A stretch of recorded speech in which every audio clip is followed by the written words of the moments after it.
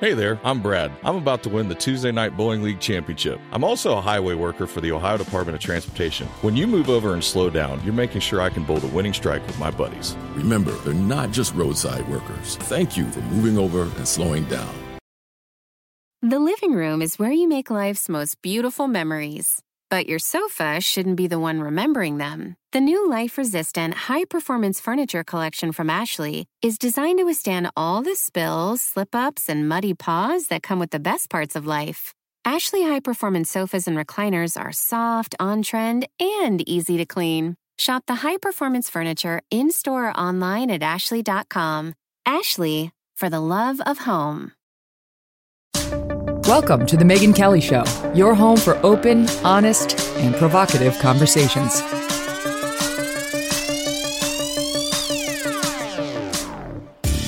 Hey everyone, I'm Megyn Kelly. Welcome to The Megyn Kelly Show. Today we've got Clay Travis. You may know him as the founder of Outkick.com, which is, I think, sort of the anti-ESPN, we could say. It's the non-woke place for sports, which means most of the country loves him, because most of the country is not woke. And ESPN has been sneaking its wokeness into virtually every aspect of its coverage, and we'll get into exactly how that happened when Clay joins us. He's very smart. I first met him because I went on his podcast, Winners and Losers. Oh, there's a winner. I think. Anyway, we had a great talk, and I'm not really a sports person, as you know, but I love the way he talks about sports because he makes it sort of wider access, and even I can understand it. We get into the latest crazy 60 Minutes response as this controversy gets even worse for them now. The Palm Beach Democratic mayor is killing them, and the Democratic mayor, I say, and they're sticking to their stupid story on Ron DeSantis. We're going to get into that. We're going to get into Hunter Biden's media tour and the love fest that we're seeing and the hard news and soft news alike for him. And the biggest sports story of today that no one is covering, and why. So we'll do that with Clay in just 1 minute. But first, this.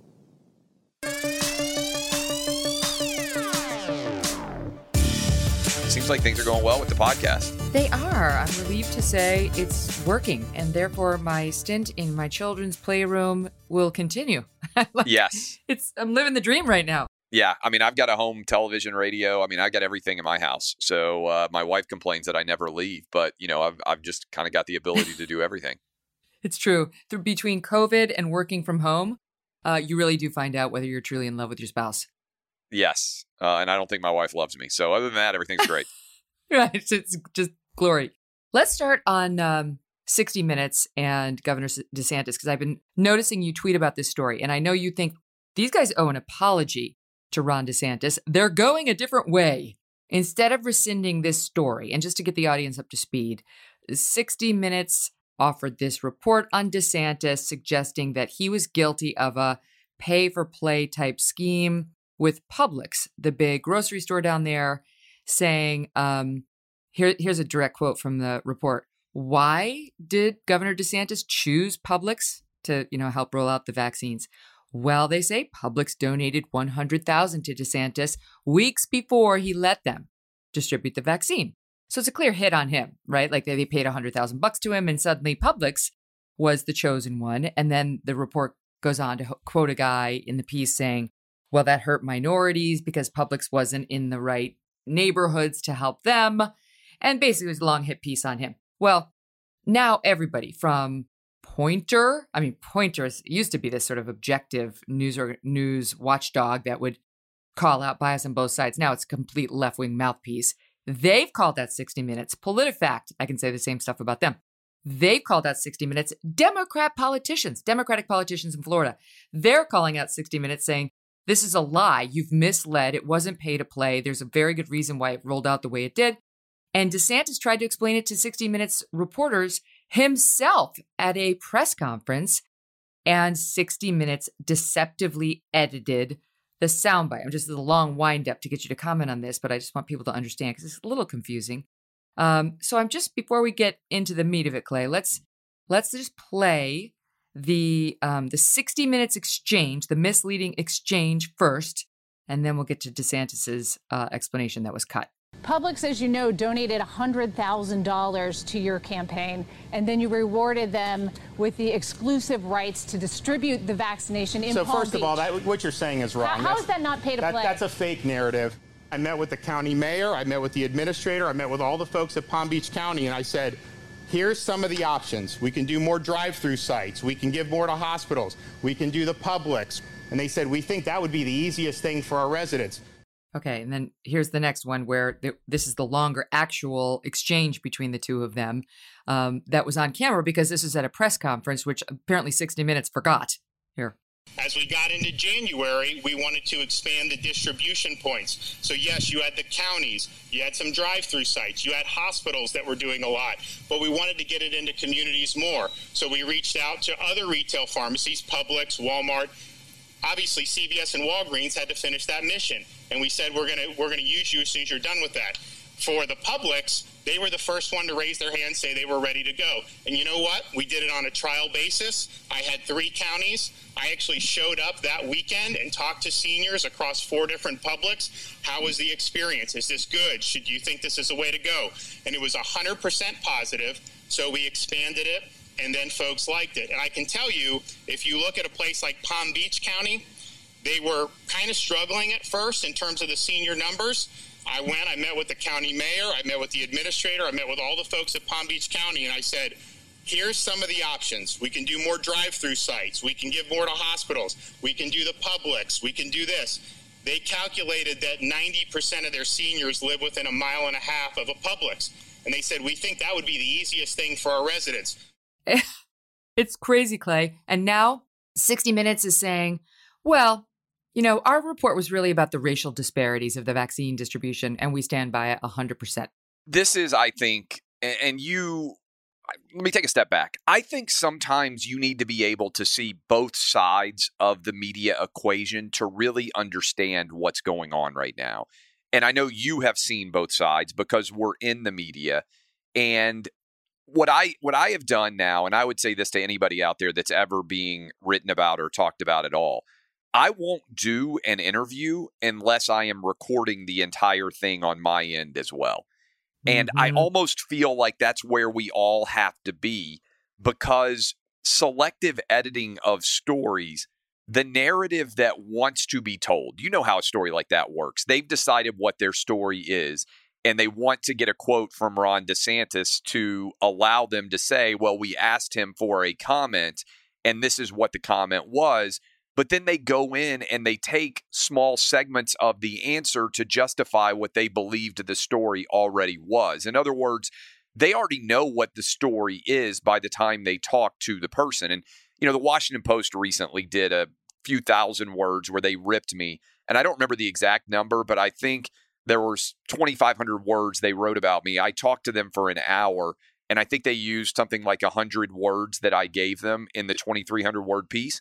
Well, what was the point of me talking to you for an hour? And by the way, they misquoted me in that they pulled partial answers out of full answers. And it's just fundamentally artificial. And I think we have the technology. I suspect much of it has always been that way. But I think now we have the technology and the ability to see the inartificiality or the artificiality and the inauthentic nature by which these stories are created. This was a hit piece. Somebody pitched to 60 Minutes, Ron DeSantis, who I think, Megan, I don't know if you've started to look at it, but I think in 2024, one of the big stories is going to be how did America respond to COVID? And I think we're going to spend the next few years unpacking how we responded.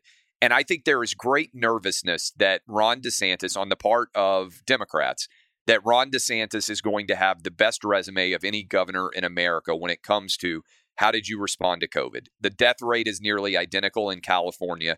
Every student in Florida has stayed in school in person, gone to school.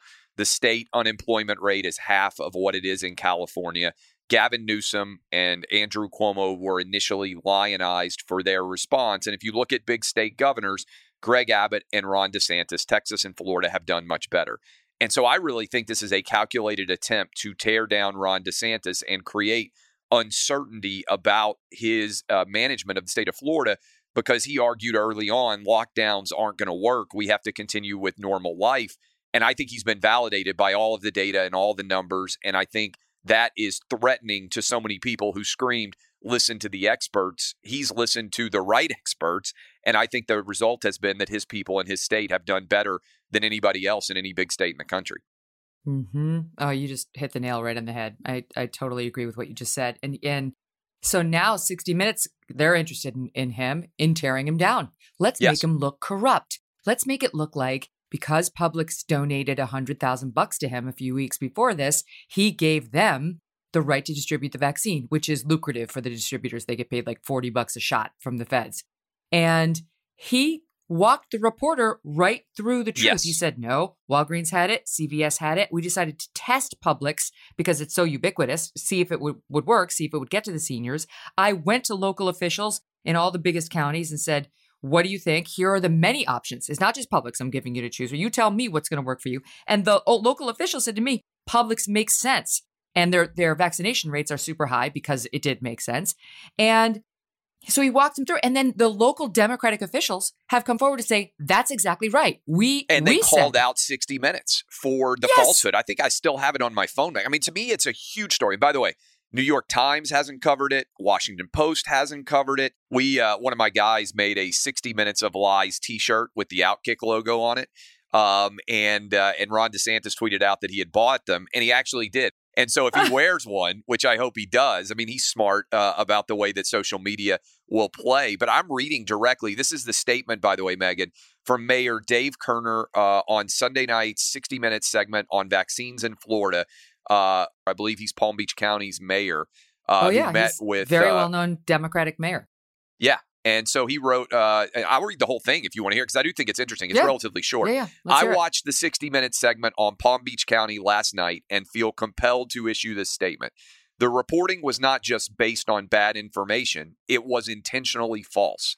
I know this because I offered to provide my insight into Palm Beach County's vaccination efforts, and 60 Minutes declined. They know that the governor came to Palm Beach County and met with me and the county administrator. And in his words, in italics, we asked to expand the state's partnership with Publix to Palm Beach County. We also discussed our own local plans to expand mass vaccination centers throughout the county, which the governor has been incredibly supportive. We asked and he delivered. They had that information and they left it out because it kneecaps their narrative. We have confronted this pandemic for over a year. Our residents, like all Americans, are tired, and the media is making it worse. They are hell-bent on dividing us for cheap views and clicks. 60 Minutes should be ashamed. I thank the governor for supporting the residents of Palm Beach County. Because of his efforts working in coordination with Palm Beach County officials, over 275,000 seniors in our county, which is over 75% of the total senior population, have been vaccinated. I am proud of how our county and state leadership have executed on this important mission, and the results speak for themselves. Again, that's Dave Kernan, county mayor of Palm Beach County, Democrat, calling out the report 60 Minutes ran on Florida and Governor Ron DeSantis. Wow. If this had happened the opposite way, let's say it was Fox News doing a hit piece that was totally unfounded on a Democrat, can you imagine? And Republican local leaders came forward to say Fox had it wrong. Fox is misleading. Can you imagine the amount of play this would be getting on CNN and MSNBC and see all of them would be covering this wall to wall. It's a huge yawn. No one in the mainstream media cares about 60 Minutes being as humiliated here or close to it as with the Dan Rather reporting. They lied. That's immediately what I thought of, Megan. Yes. What's scary about this, Megan, to me is, and this also ties in with Hunter Biden and the laptop and everything else, we have created a system, and this is my big picture issue, and I know we've kind of texted about this, I think, before. We have allowed big tech media in many ways to create our own Chinese wall in America, right? Where China can decide, hey, the government can. Our people are going to see X, but they're not going to see Y, and it creates a broken system, right? They have the Chinese wall effectively up. They only allow the internet to be distributed the stories that they really want to see, and they block other things. Big tech is doing that, Megan. And so like you and I are talking about this, and probably a lot of your listeners and my listeners who end up listening to this will know, that Ron DeSantis 60 Minutes story was totally fake. but that story goes out and gets watched by 10 or 12 million people on CBS. What percentage of those people ever become aware that that is a story founded on lies? A huge percentage of people never do. And then that colors their interpretations of Florida and of Ron DeSantis. And that, to me, is what is so terrifying. We are allowing the restriction of the truth from a large segment of the population because we're on such islands of media differential, consumption. It is. I do think it's going to change. You saw that Justice Thomas concurrence in a Supreme Court case the other day saying he was like, this can't go on, that they really have become these big tech giants, like a public utility, like a telephone line, like a railroad. And you can't, in the same way AT&T doesn't end your conversation if they hear you talking about, did Biden really win? Really, that doesn't happen. His point is, we can't have it such that Amazon or Twitter or Facebook can cut off the conversation just because they hear something they decide in their infinite wisdom to deem non-factual, and was saying Congress needs to pass a law. Now, this Congress, they're not going to pass such a law, but it's looking pretty good at this point for the Republicans in 2022. And I do think this is going to be a big issue. But wait, I want to just back up and say one thing.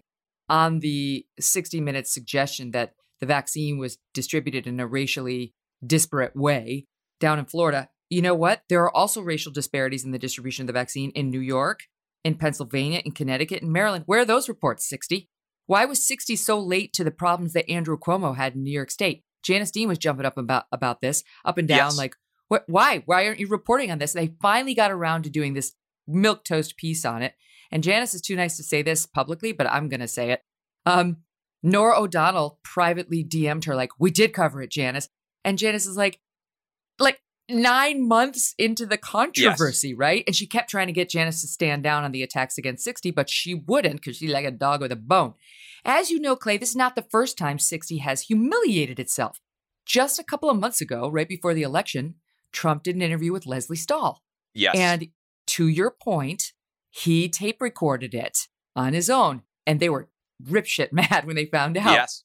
And he released it in advance because he saw the teases that they were offering. And he didn't like, actually, no, it was because he didn't like the way it went. And Leslie Stahl got embarrassed on those tapes because to the point about Hunter and the crackdown by Facebook, by Twitter, on the New York Post reporting on Hunter Biden and his laptop and the criminality alleged thereon, she dismissed it out of hand. She was like, it's not a story. And he was like, what are you talking about? Anyway, here's the clip from Trump's tape of that interview. This story about Hunter and his laptop. Some repair shop found it. The source is Steve Bannon and Rudy Giuliani. I don't know anything about that. I just know it's a laptop, and they haven't. And you're making this one of the hottest, most important issues in your rallies. I don't know about the two gentlemen you mentioned. This is the most important issue in the country. It's a very important issue to find out whether or not a man's corrupt who's running for president, who's accepted money from China and from Ukraine and from Russia. All these things have been investigated and it's incredible the way you can try and say this and sit there and look me in the eye and say it. He accepted money, his family, from Russia, from Ukraine, from China, and from other places. His brother, who didn't have experience, became a big builder in Iraq without experience. Take a look at what's going on, Leslie. And then you say that shouldn't be discussed. I'm saying it's the biggest scandal out there, Leslie. And you think it's the biggest issue to campaign on? I think it's one of the biggest scandals I've ever seen, and you don't cover it. You want to talk about? Well, because it can't be verified. You want to talk about insignificant things. I'm telling you. Of course, it can be verified. Excuse me. They found the laptop, Leslie. It can't be verified. Okay, so number one. The laptop allegations have been investigated and discredited. Okay? Discredited. And the laptop information cannot be verified, according to Leslie Stahl. Why? Because they just can't be, she says. They can't be verified because they can't be verified. And now that same guy, so the actual reporting of the laptop, which we now know has been verified. It's been credited, not discredited. Even though 60 ignored it and everybody else ignored it and actually stopped it from circulating. Now, the very man behind the laptop, Hunter Biden, is on a book tour. And it's infuriating me, Clay, no one is probing. CBS's attempt was like, is it your laptop? I don't know. It could be. Could be the Russians hacked it. That's as much as we've seen. I'm with you. I mean, so much. It's infuriating to me in the same way that I know it's infuriating to you, and I imagine a lot of people who are listening to us right now, because I believe that the media's ultimate job is to ask hard questions, right? It's not to be an arm of public relations, which is a lot of what media has become these days. But it's as if there are talking points that go out, Megan. You look at that, and it's like the idea that this laptop, which again is basically 100% validated at this point, right? I mean, it would be the greatest disinformation campaign of all time for all of the photos and videos of Hunter Biden that were on this laptop to somehow be grabbed by Russia and relocated to a new lab. I mean, it's virtually impossible to happen. It's literally unbelievable. Yes, and Trump is 100% right with everything that he said in that clip with 60 Minutes, and good for them that they were actually running their own cameras to have a version of that conversation, which was not going to run on 60 Minutes. But it goes to the essence of everything that I think is terrifying about this current universe that we're in, which is the New York Post. Remember, they locked their account on Twitter and refused to allow that story to be spread. And I'm writing about this right now for Friday for my website. But I think there's a strong argument to be made, Megan, that if that story had been allowed to circulate as it normally would, and if it had been covered as a fair and impartial journalistic universe would actually cover it, Donald Trump would be president just based on that story, because he lost by 40,000 votes. If you go count 20,000, I think it was in Wisconsin, 10,000 in Georgia, 10,000 in Arizona. If 40,000 votes are different, he would have won the election, tied 269 to 269 in the House of Representatives, and he would be president right now. That means only 20,000 people needed to change their vote in order for the presidency to be flipped. That story was Trump is right. I mean, that story goes to the very essence of what Joe Biden is running on, which is, you can trust me. I'm honest. Trump is corrupt. I'm not. My family will restore honor to the White House. That is 100% not true. And Joe Biden lied in the debates. When he got actually asked about it, he said it was Russian disinformation. He knew that was not true. His entire campaign knew that that was not true. And the media, even now, is not holding his feet to the fire on this, even though, Megan, Hunter Biden wrote a book and is doing interviews everywhere. Like, it's not like they're hiding him and he's been, he's going to disappear. He finally came out. He finally came out of the basement where, his other basement. Yes. All the Bidens have been in a basement. Yes. And he finally comes out. And can you imagine as a reporter how you'd be salivating over the opportunity to finally get to ask him? And this instead... And by the way, Mr. Jimmy Kimmel, Mr. I'm funny. I'm a funny man, but I'm also a serious man who's going to take serious positions on Orange Man bad and terrible policies because I'm somehow important to listen to. This is how Jimmy Kimmel handled Hunter and the laptop. Listen. When they ask you if that was your laptop, you say you don't know, which is hard to believe unless you read the book. Yeah. And then it's kind of like, I'm surprised you have shoes on. Yeah. Read the book. Yeah. I made it today. Pants were the problem. Yeah. Pants are always the problem, really. Yeah. No, look, I really don't know. And the fact of the matter is, it's a red herring. It is absolutely red herring. But I am absolutely, I think, within my rights to question anything that comes from the desk of Rudy Giuliani. And so I don't know is the answer. Do you ever wish you'd had Apple Care? Yeah, that would have been a good... So he's a liar. He's a liar. I don't know is a lie. He knows very well that it's his laptop and it's being investigated by the FBI and by congressional investigators right now because that laptop, which, by the way, has now been verified by the Daily Mail. They hired a firm, former FBI agents. It's just out on Friday. Verifying that it's Hunter's, that it wasn't hacked, that it's not Russian disinformation. They found 103,000 texts, 154,000 emails, 2,000 photos. The guy's immersed in some weird, dark porn life with hookers. He loves to film himself having sex with 2 hookers at a time and then posting it on Pornhub, and then loves to watch it. He films himself watching his own sex acts. There's something wrong with this guy. His disgusting meth teeth, begging his dad to run for president to salvage his own reputation. It shows that he was being guarded by a Secret Service agent while on a drug and hooker binge in Hollywood, despite the fact that he wasn't entitled to Secret Service protection at that time. So that's a legitimate media story. Dodging police action against him, despite his many drug dealer and prostitute encounters and run-ins with the law. All of this, if this had been Donald Trump Jr., it would be unbelievable. Megyn, that's the essence of it. Look, and this is where I feel like this is, I always like to say every now and then you put your lawyer hat on, and Lady Justice is blind for a reason, right? And I think this will resonate with you as well.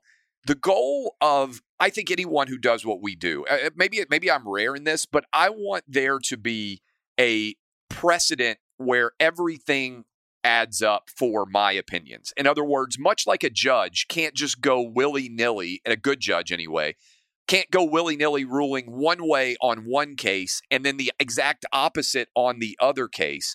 To me, there needs to be a consistent precedent that you apply, regardless of race, gender, ethnicity, religion, or politics, right? Like, whatever you believe in, the rules should apply consistently. And we don't have that, right? Like, Me Too for Brett Kavanaugh is no way he could ever be a Supreme Court justice. Better allegations, more significant, I should say, more credible allegations are made against Joe Biden of a far more egregious sexual assault, and the story disappears.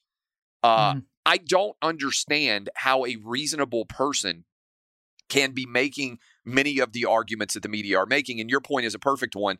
Donald Trump Jr. meets with some Russian agent for like 15 minutes in Trump Tower, and we spent 4 years investigating it like it's the height of the huge complicity between Russia and the United States as it pertains to the 2016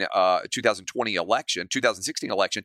And meanwhile, everything is going on with the Bidens, and it's like it doesn't even exist. It blows my mind. It's so transparently dishonest. All right, and let's be nice. Let's give Jimmy Kimmel a pass because he is just a cartoon, right? I'll take him at his word. Let's put aside his many public stances on gun control. I know he can't stand it for Republicans and doesn't care if they don't watch his show, on healthcare, Obamacare, and so okay, right? He's apparently when it's Hunter Biden, he's incapable of asking political questions or taking a stance. Give him a pass. CBS News can do a whole 60 Minutes report on that's fake about Governor DeSantis, but they can't find in an interview that they had him first, Hunter Biden. He was on CBS this morning and CBS Sunday morning. Can't find a way to ask him. Forget whether the laptop, the question about whether it's real and it's yours, right? Because she did ask him that. And he's like, well, I don't know. It could have been. By the way, Megyn, if somebody ever says, I don't know, it means it's true, right? Like, That's I mean, right. if you imagine like you went to your spouse and you're like, hey, like, who's this naked photo of somebody that's not me on your phone? And he was like, I don't know. I don't know how that got there.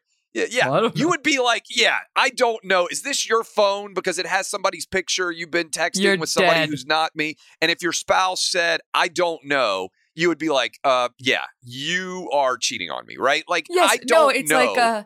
It's like Austin Powers. Vanessa, that's not mine.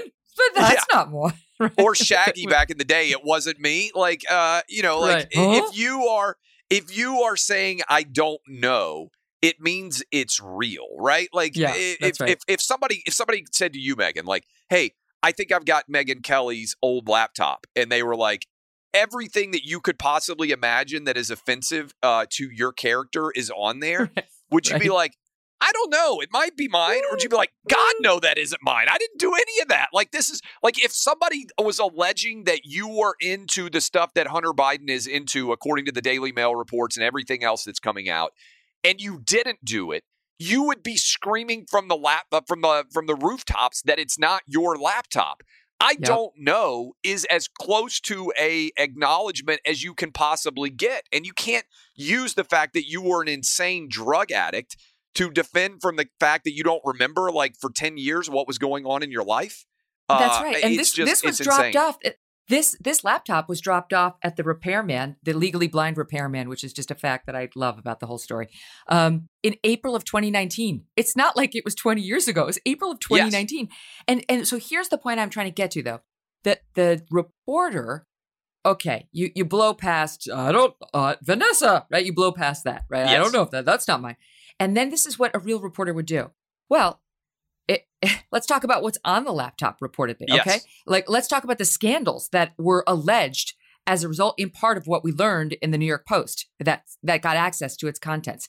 We know you did sit on the board of a Ukrainian oil and gas company called Burisma. We know you did that while your father was vice president and was the point man for anti-corruption efforts in the Ukraine at the very same time. We know even two Obama administration officials raised concerns about a conflict of interest in you doing that. Did anybody ask you about that? Did you ever think that it might pose a conflict of interest? Did you ever talk to your dad about Burisma? Did you know that the number 3 executive at Burisma visited your dad at the White House?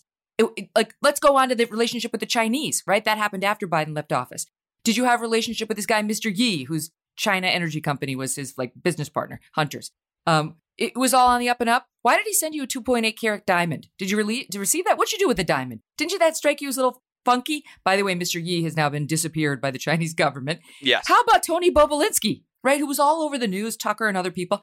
He says that there was a business deal between you and your Uncle James, and 10% of the dough with this Chinese company was supposed to go for, quote, the big guy, your dad. Was your dad the big guy? Did you have such a communication? Do you think this could be relevant to blackmail against your dad? Ask him about the facts. You don't have to stay stopped on his denial, his lame-ass denial about the laptop. Get into the facts and get answers, or at least try. I would pay a ton of money, Megan, to see you interview Hunter Biden on pay-per-view. I'd give anything. He's obviously not going to talk to somebody like you who's asking questions that are legitimate that anybody in journalism should ask, but you are just running through like somebody who is doing a good legal deposition would do in a case such as this, and you would eviscerate that guy, and anybody who watched or listened to that audio or video would know by the end of that interview that he was lying. Here's one of the challenges, Megan. You know who would see that? The people who already know that he's lying, the people who it would be disappeared in some way thanks to big tech if you put it up, right? I mean, it's just, that's what's so incredibly terrifying, I think, about the era that we're in right now is Hunter Biden is a liar. And all of those stories that the big tech companies disappeared and did not allow to circulate in October of 2020, right before one of the most important elections of our lives, that may well have swung the election in favor of Donald Trump, which changes everything that's going on right now, and certainly changes the trajectory of the country in many different ways. And maybe you're correct. In 2022, we're going to recalibrate, and that's going to change. And 2024, God knows, is going to be a monster election as well. But I just, the kid gloves, Jimmy Kimmel I know and like because I work with his cousin on a daily show. So personally, I like him. I don't watch a lot of television elsewhere. But you mentioned Jimmy Kimmel. Remember what the media did to Jimmy Fallon when he treated Donald Trump as most people get treated on late night talk shows, as a decent human being and not as an awful representative of all that's evil in the world. Jimmy Fallon got destroyed. Do you remember that? Like that was by the media for the way that he treated Donald Trump. Well, that goes to my point on standards. If your standard is we're going to go pretty easy on late night talk shows, it's not what 60 Minutes should be. It's not Megyn Kelly peering over and just absolutely eviscerating you, which I would love to watch again. But the standard should be same for the treatment that Hunter Biden gets, or that Donald Trump gets, or that Joe Biden gets, or that Barack Obama get. Like, if you're going to go light on someone because it's relatively effervescent, not very serious television, then the standard should apply evenly everywhere. Jimmy Fallon shouldn't get destroyed because he went light on Trump, because it's not exactly like that's the job of his show. Well, and you are somebody in a similar way to we saw Parler get shut down and Trump get banned from Twitter. You didn't get shut down or banned, but you did get information. You had, after you interviewed President Trump on Outkick.com, when you posted, you suffered suppression at the hands of Facebook, something you mentioned when you were asked to testify before Congress recently, and it was a barn burner of a presentation. I tweeted out because I loved the way you put everything and explained it so simply. But they did it to you, and you're not some crazy right-wing hyper-partisan guy. You had an interview with the sitting president. Yeah, and again, I mean, I think it's illuminating in a big way. And So to give backstory for that, we had the president on a couple of times on my radio show live. The first time was in August, right before there was a big debate going on about whether or not college football should play or not. And I was fighting as hard as I possibly could to have a college football season happen. All of the what I call Corona bros out there, many of whom are in sports media, were saying there's no way we can play college football or any college athletics safely. Coaches will die, players will die. And I just said, hey, let's look at the data. College athletes are going to be fine. And oh, by the way, the safest place they could probably be is on campus because they're getting tested every day, which means the moment they test positive for COVID, they'll get immediate medical treatment, right? But these are young, healthy people. And the data reflects that you're actually, as a college kid, more likely to die driving to and from the campus than you are from COVID, right? You're certainly more likely on average to die from seasonal flu, for instance, all right? So that was the background. We're trying to get college football to be played and college athletics in general. So he comes out strongly, correctly, as it turned out. The data has now all reflected, now that we finished March Madness, 0 health-related conditions for any college athletes in any sport who were able to play. And thank God they were able to, because it has been important, I think, to returning some semblance of normalcy to college and high school, which followed the leads very often of what colleges were doing. High schools played in many parts of the country. And so we wrote about it. We put up a bunch of articles. Donald Trump, it said, in favor of college football. Donald Trump comes out, like all these different sports-related Donald Trump perspectives that he had on my show. Our Facebook traffic disappeared. Overnight, our Facebook traffic vanished. So you weren't banned. They didn't pull the post, but it just went away? Nobody could see it. They disappeared us. What do you mean? So the post was still up? Post would go up. But the ability so what I always say is the Facebooks of the world will come back and say, well, our algorithms determine whether or not your content is shared and seen, right? And they say, oh, it's not a person. But I'm like, the person designs the algorithm. And we had our tech team look at it, Megan, and people can go back and watch my testimony. I don't have the exact data in front of me right now, so I don't want to screw it up.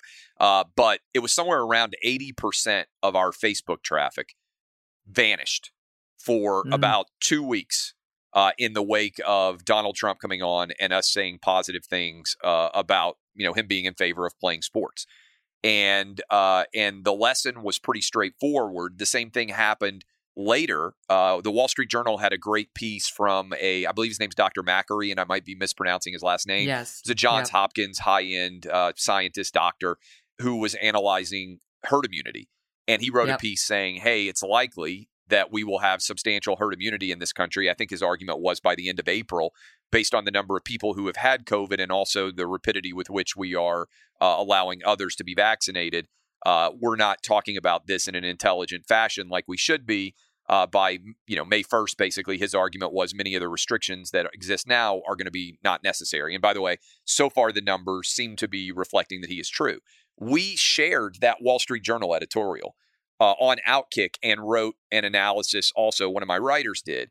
Facebook flagged it as disinformation. And first of all, it's an opinion piece. So the difference between fact and opinion is pretty substantial, right? Like, he's not claiming this is factual. He's looking at the data and projecting, hey, based on the data right now, here's what I think we're going to be at the end of April. And Facebook destroyed our traffic for 17 days, I believe it was. I think we tracked it. Like, each time we get flagged by Facebook for about 16 or 17 days, our traffic disappears. And that has real world consequences for a business like mine, Megan. Cost us hundreds of thousands of dollars in advertising revenue. And maybe more importantly, because thankfully we've got a good business going right now, maybe more importantly, it doesn't allow the marketplace of ideas to flourish in a truly honest way. And so hundreds of thousands, maybe millions of people that would have otherwise seen those stories and been able to consider them as a part of their overall opinions, they never see them. Macri, or I guess it's pronounced McCary, but he's actually going to be on our show next episode. But first of all, that's where good. I think not good for your Facebook, by the way. Good luck there. You know what? I predict they're not going to suppress us. I don't know. I could be wrong, but I predict they won't. But I mean, who knows? They suppressed Laura Trump's interview with her own father-in-law from Facebook wouldn't let his voice the can't voice be heard. Donald, he's like Voldemort. He's like Voldemort right, now. The voice of Donald Trump. How about sound bites, Facebook? And maybe play former sound bites when he was the president of the United States. Anyway, it's insane. But so I don't know that the Hunter Biden story in and of itself would have changed the results of the election.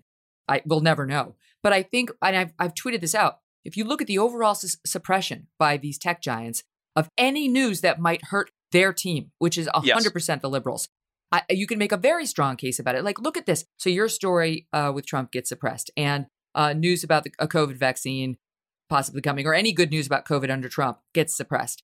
Yes.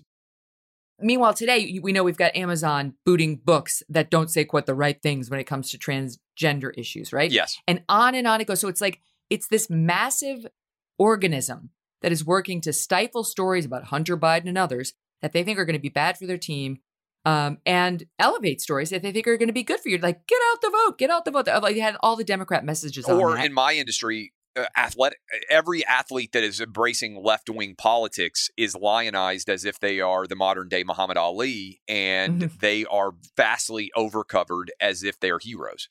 Yeah. Now that has an effect. The net of that is rigging. It's rigging an election. The conservatives are rightly very focused on that and want to make sure that every legal vote counts. They don't, I know it's all about, they want to suppress.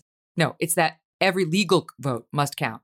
And no one can reasonably argue with that. So this is what has people so up in arms, and that we feel powerless to change it. And that's why the Clarence Thomas concurrence and that opinion was so encouraging. It's like, okay, so if you can get the right-minded people into Congress, perhaps we could pass a law to rein in some of this insanity and make sure that viewpoints are not being silenced based on content, which is totally anti-American. Coming up next with Clay, we're going to talk about Major League Baseball and how it hates Georgia but loves China.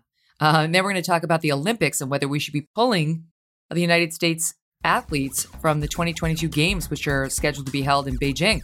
And by the way, Clay's got information I hadn't heard yet on what they're going to let American athletes, what we've decided American athletes can do if they find themselves on the podiums there. Stay tuned. First this, though.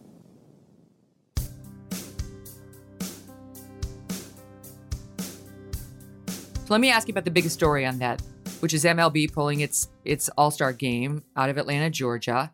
And I've got to ask you about the latest, which is President Biden doing a pretty clear 180. He's really the reason this happened. He caused this mess by saying that Georgia's new voter ID law was Jim Crow 2.0. And then they pulled it. They pulled the game from a state that's 52% black and moved it to a city that's 52% black and moved it to a city that's 9% black. 30% of the businesses in Atlanta, black owned. Too bad. They're screwed. They're going to lose $100 million over this. Anyway, here's Biden then and now. So, Mr. President, what do you think about the possibility that baseball decides to move their All-Star game out of Atlanta because of this political issue? I think today's professional athletes are acting incredibly responsibly. I would strongly support them doing that. Mr. President, do you think the Masters golf tournament should be moved out of Georgia? I think that's up to the Masters. Look, it is reassuring to see that for-profit operations and businesses are speaking up about how these new Jim Crow laws are just antithetical to who we are. There's another side to it, too. The other side to it, too, is when they, in fact, move out of Georgia, the people who need the help the most, people who are making hourly wages, sometimes get hurt the most. Yeah, thanks to you, who, before we had that soundbite asking you to react to the decision by MLB, you were the one encouraging them to do it in the first place. Oh, I mean, Meg, I hope that this is like a cross the Rubicon moment for many people. For a long time, I have argued that sports should be, I haven't argued that like conservative athletes should be arguing for their political beliefs. Most people who have moderate, medium, 75, 80% of, I would say, sports fans, we're not arguing for opposite positions from left-wing sports to be advocated in sports. We're arguing for sports as a place where you can kick back, have a beer, and enjoy a game and not have to think about politics for the 3 hours the game is taking place. And I feel like Major League Baseball's decision to move the All-Star game has been a grab the pitchfork, screw it, we're going to have a full-on fight now. Because there are so many people who are pointing out the illogical nature of this way that this entire story took place. First of all, Joe Biden has been being elected from Delaware for whatever it is, 40 years now. And the state of Delaware has infinitely more restrictive voting policies than the state of Georgia. Major League Baseball is based in New York State, where I believe you live as well. Mm-hmm. New York State has far more restrictive voting policies than the state of Georgia does. So what's so ridiculous about this Jim Crow argument in general is this is a fundamental untruth that was allowed to become a story that people took as a truthful one focused on the state of Georgia. And people like Rob Manfred, who should be smarter, I mean, I think he's a Harvard-trained lawyer, are so afraid of what might be said about them online that they don't recognize that all of these stories last for like 24 or 48 hours, and then they're gone. And what he's done is, and you don't add anybody. Here's what I would say about these companies that are making decisions to be quote unquote woke. You're not adding any fans to your product. Major League Baseball didn't add anybody who's like, oh, I was not a Major League Baseball fan before, but then they moved the All-Star game out of Atlanta, and now I'm going to watch every game and sign up for extra innings and make sure that I never miss a game. No. They are alienating their base while adding no one, which is ultimately the worst possible decision any business could make, which is why I say the slogan, get woke, go broke, applies to so many of these companies. I mean, it's happened to ESPN.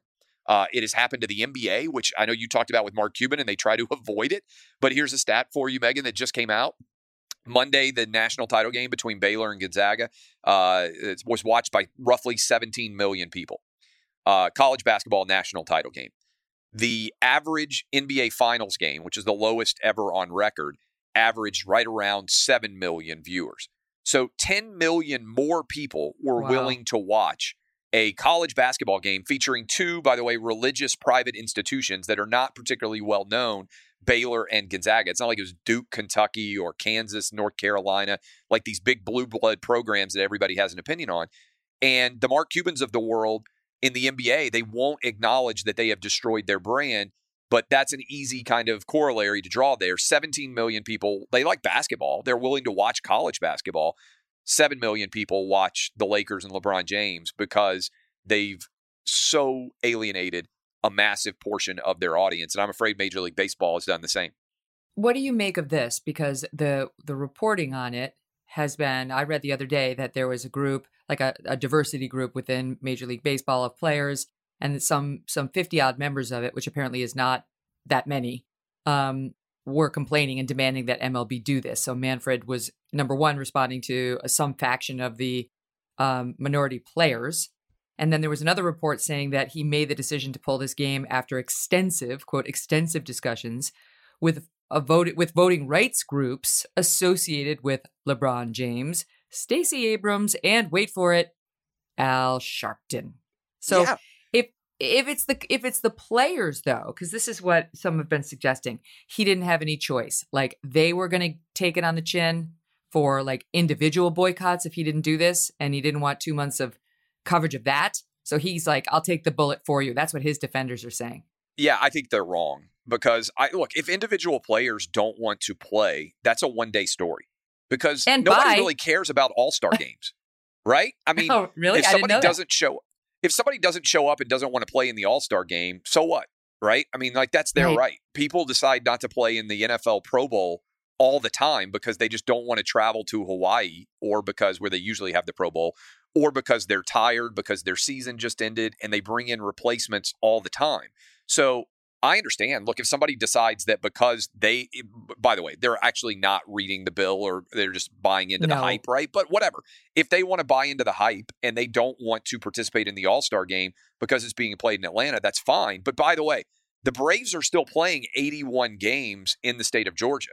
So are you willing to play in a regular season game, but you're not willing to play in the All-Star game? Like, that's where that's what I would say to Rob Manfred. If he had come to me and said, Clay, let's talk about this privately, I'd be like, okay, some guys may not show up for the All-Star game, Are they also not going to show up and travel to the state of Georgia to play for the Atlanta Braves because they got 81 home games there? You understand? Or to your point, because I noticed you've been making the point that MLB just struck a deal with this China. Chinese, to air their week. games in China, and it's like, okay, so why would you play in a single game then? You shouldn't play in even one game. They if you played if you in really Cuba, want to take a Megan. position on human Barack rights. Obama went to Cuba and watched a Major League Baseball game there. Cuba, if you're willing to play a game in Cuba, I think you could probably play a game in Atlanta. Just tossing it out there, right? The president of the United States at the time, Barack Obama, went to Cuba. Now, the argument was, and we can agree or disagree about whether that's a valid one. It's the same argument that I think we've lost in China.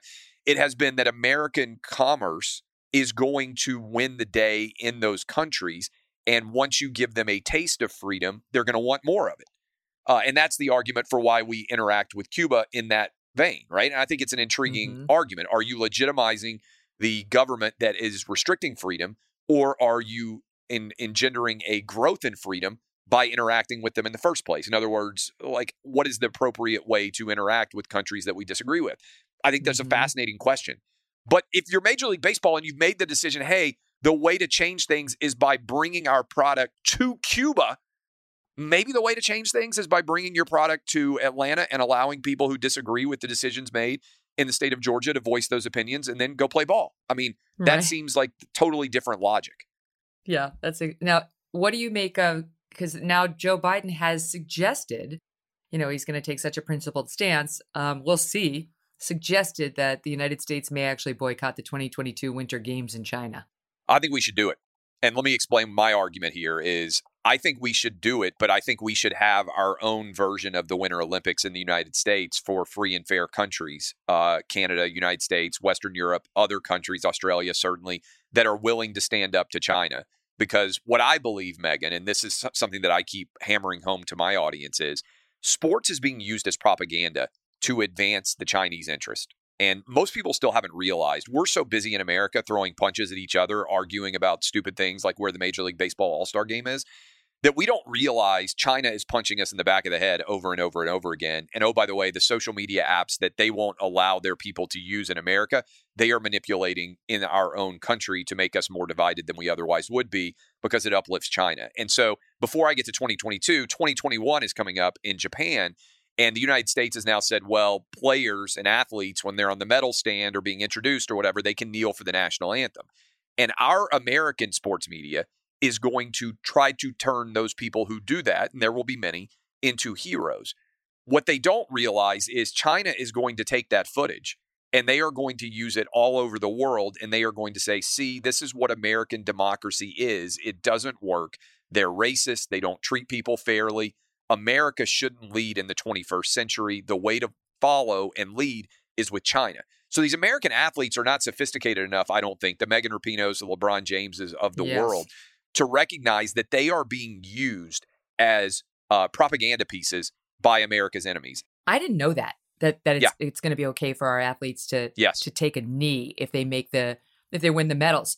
I see that as something very different than the football players kneeling on the sidelines. It is. Which it's tremendously different because your anthem is playing. I wouldn't do it, but I do support the right of Americans to protest our American policies, even if I don't support what their actual position. I do think the right to protest is something uniquely beautiful in our country. So I understand what the consequences of that decision have been, and I wouldn't kneel myself, but it's very then you know what? Then you don't represent our country because you don't go abroad and embarrass your own country on the world stage. If you feel that way about America, get the hell off the Olympic team.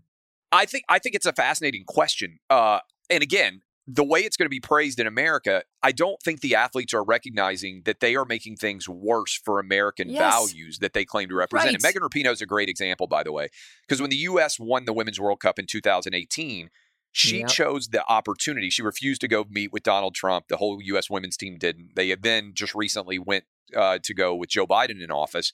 But if you look, and Megan, you'll be fascinated by this, and I don't think it gets enough attention. If you look at the Women's World Cup every year, you can pick the winner of almost every match solely by analyzing women's freedoms in that country. I'm not kidding about this. When the bracket comes out, you don't need to know a single player on any team. You can look at the overall freedom that women have in those countries, and you can pick the winner. Why is that? Because think about it. If you have to play soccer wearing a hijab and you can't wear pants, or you have to wear pants because you can't wear shorts, the idea that women's athletes are going to be empowered and able to train at a high level is virtually zero. And so if Megan Rapinoe had used the opportunity of America winning in 2018 to argue not against America, but to argue to the rest of the world, the reason why American women kick ass in soccer is because of American values, which allow female athletes to transcend onto a level that doesn't exist anywhere else in the world. Women's soccer dominates in America, not because our women are much better than the rest of the women around the world, but because they have the resources and the ability to compete in a way that the vast majority of women around the world don't. That's an incredible story and platform that Megan Rapinoe had. Instead, she denigrated American values while overseas and criticized and ripped our country, when to me, what would be so impressive to so many women around the world is for them to look at what America is, which is a shining beacon of opportunity for female athletes. And this is what your women could accomplish if they had the same fundamental rights that American women have. And so that's so frustrating about her platform is so valid and valuable. And instead of building up the world, she tears down America. And the thought of a female athlete in China where they're forcing sterilization on the Uyghurs, the Chinese Muslims, they're against their will, obviously. They're rounding them up and putting them in concentration on everybody for like 50 years, right? You couldn't have more than one kid. Exactly. But now it's an actual genocide. They're rounding up people. We've seen the satellite images and torturing them, forcing them into labor camps, forced sterilization on the women, separation from children. And in that country, you're going to kneel because you don't respect America's approach to human rights? Yeah, get off the team. Get up and get off that stage. You don't represent this country. That is not how most Americans would represent the USA abroad.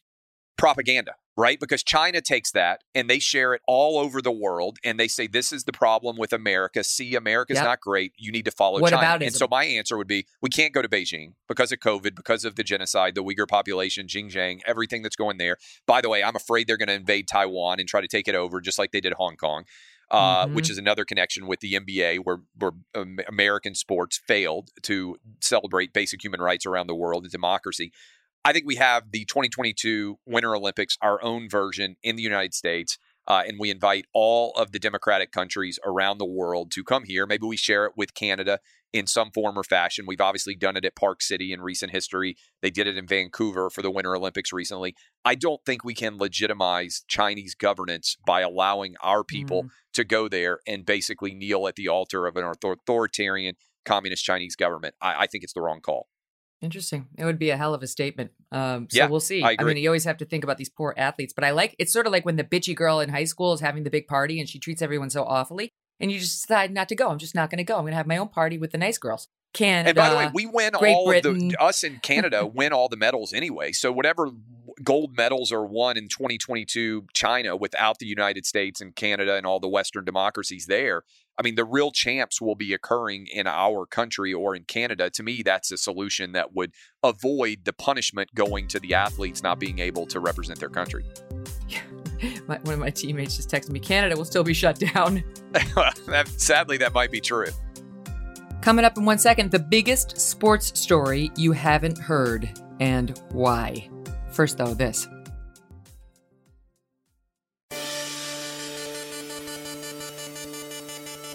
Did not even know until I read the packet that my team prepared for this interview that this guy, who's a major NFL quarterback, a 4-year deal at $156 million, is in a massive world of trouble with the law, in civil lawsuits.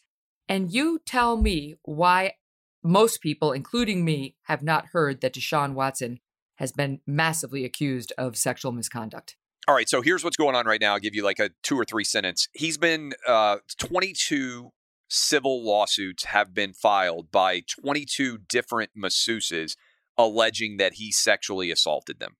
So in 3 different states, I believe right now, mostly in Texas, which is where he lives, also in Georgia, and I believe in California. but 22 different masseuses have alleged that he sexually assaulted them, civil lawsuits. There are also pending criminal investigations into that behavior. As we speak today, there has not yet been any criminal charge filed, but may well happen in the near future. Deshaun Watson, of course, has denied it. I believe, so this is my angle on why that story has not crossed over, because there's a possibility, right? I always like to think, and as a lawyer, you know this too, I always like to think probabilistically. Best case scenario for Deshaun Watson, he pays tens of millions of dollars in settlements, probably comes out and says he doesn't believe he committed a crime, but he understands he made people uncomfortable, and he apologizes for that, and he gets suspended for most of the 2021 season for the NFL. If, worst case scenario, he could be the NFL's version of Jeffrey Epstein or Bill Cosby. Yeah. And he could never play the sport again. I mean, he could end up in prison. So we don't know. That's a wide range of potential outcomes. None of them are good for Watson, but obviously there's a wide range of potential outcomes. Here's what I believe happens, Megan. I think this is where sports has become so much like the political universe in general. You have two different victimization ideologies conflicting, and the sports media, which is I'm a part of, has no idea how to cover it because they're terrified that they're going to end up a target in either direction. Either you argue that these 22 women, which is pretty difficult to argue, I think, for most people out there, 22 different women are all lying and colluding against Deshaun Watson in an effort to get money from him, and he did not actually behave in an inappropriate manner or sexually assault any of them, in which case you are calling 22 women, the majority of whom, by the way, are minority women, liars. Or you come out and you say what I said, this guy could be Jeffrey Epstein and Bill Cosby, and you are attacking a black quarterback, which right now he is at the pinnacle of the athlete victimization scale. You cannot say a bad thing about a black quarterback in America, sports today, without somebody saying, oh, that's racist because of historical discrimination against black quarterbacks years and years into the past, right? When they didn't get necessarily the same opportunity as white quarterbacks. And so you have two different identity cultures colliding against each other. And people are paralyzed with fear because on the one hand, they're going to have BLM after them if they say anything negative about Deshaun Watson. And on the other hand, they have Me Too after them if they say anything negative about the 22 women. And so there is a paralysis which has kept the media, because there isn't an easy villain here. There isn't, like, if this were a white quarterback who was accused of sexually assaulting 22 different majority-minority masseuses, it would be everywhere, right? It would be like, oh my God, this is hashtag white privilege. This is what happens. But because Deshaun Watson, black quarterback, 22 majority masseuses, nobody knows how to handle it. And it has not transferred over into what I would call the larger universe where people like you might expect to see it in the news story. Outkick is one of the few places in the entire sports media that's been covering this aggressively. And to my point, my argument is, hey, we cover athletes, star quarterbacks with issues with the law because it's a massive story that could impact their ability to continue to play. And I think people are terrified to touch it because you got two different third rails on either side. Well, and I saw you make the point, and you have to explain this one too. I vaguely recall this, but you were saying, think about the way Peyton Manning's alleged mooning was covered. Who did he moon and when and what? So this is unbelievable racial politics. So in the wake, this has probably been 4 years ago or so. I think it was the 2017, if I'm not mistaken, Super Bowl. The Denver Broncos quarterback Peyton Manning played against the Carolina Panthers quarterback Cam Newton. White quarterback, black quarterback. And at the end of the game, Cam Newton went off the field without shaking hands, and then flipped out during his post-game interview and refused to answer any more questions, and it turned into a big story. Peyton Manning's team won, by the way, the Denver Broncos. And so in the days that followed, Cam Newton was getting criticized. And you may know this ridiculous, I think he's a white guy who's pretending to be black, activist online, Sean King. He's the worst. Yeah, I call him Talcum X. But so he decides that the reason why Cam Newton is being criticized is not because he stormed out of his press conference and not because, they lost the game and he didn't have a good game. It's because he's black. And so he goes back into a 20-year-old civil lawsuit that was filed against Peyton Manning and says, look at Peyton Manning. He's been protected for all these years. So when Peyton Manning was in college at the University of Tennessee, this is in the 1990s, he was in a training room, and he allegedly mooned. There's like uncertainty exactly what happened, but he was in the training room. There were other people there, and he didn't like this trainer that was there. And like she was working on his ankle, and when she looked up, he had pulled down his pants and he mooned her. And like she complained about it and said like, I'm so uncomfortable about what Peyton Manning did. And they ended up paying her like several $100,000 as a settlement, whatever, like because she was like, this is sexual harassment, whatever else, right? That's basically the whole story of it. And it was covered quite a bit when he was in college, like this mooning incident. And then they covered it like 20 years later after the Super Bowl. ESPN covered it like it was freaking Watergate. I mean, they had multiple guys like researching it. It was a lead story. It was a massive discussion. Like, hey, did Peyton Manning receive preferential treatment? It was like 20 years ago. He's a college kid before you even know that he's going to end up being, one of the greatest quarterbacks of all time. And it was a racial animus related story that came out of Sean King arguing because he was upset about the way that Cam Newton was treated.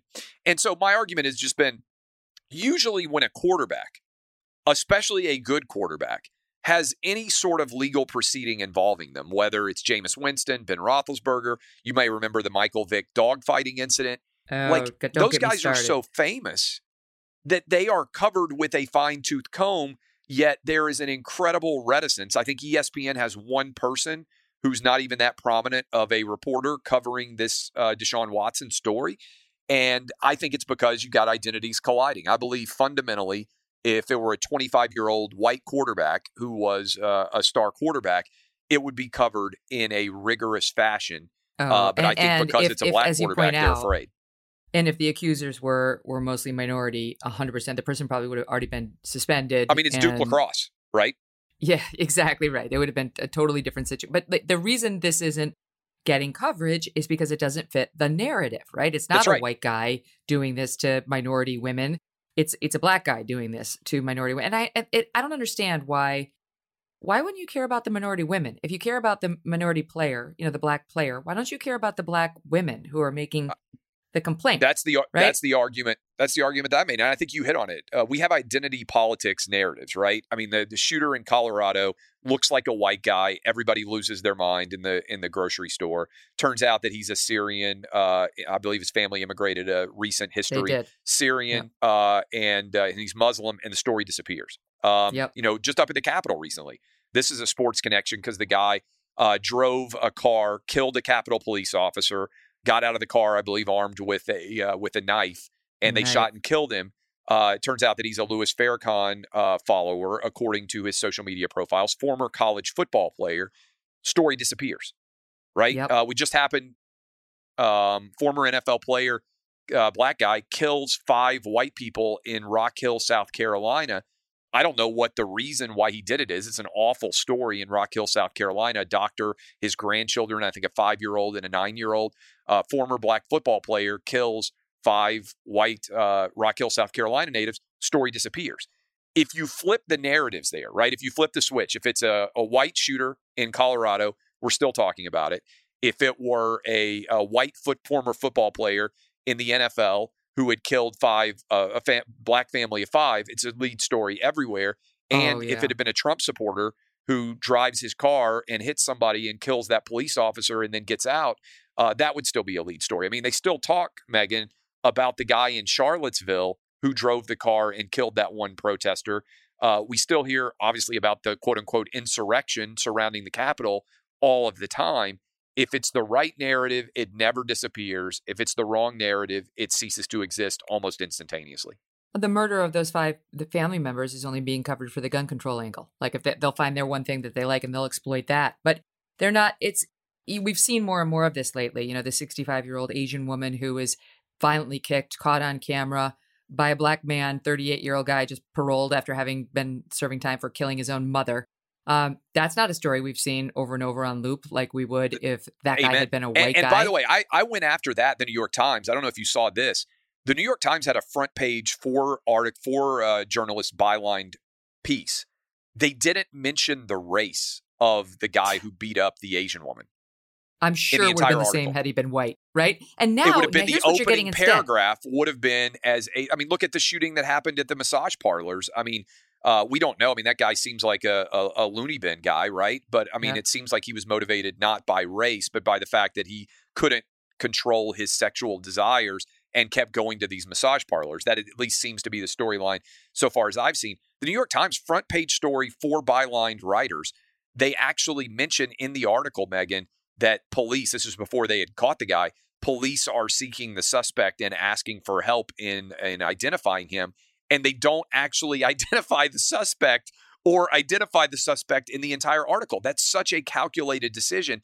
If a white guy had beaten a 65-year-old Asian woman in Manhattan like it happened, the opening paragraph would have been, white man attacks Asian woman.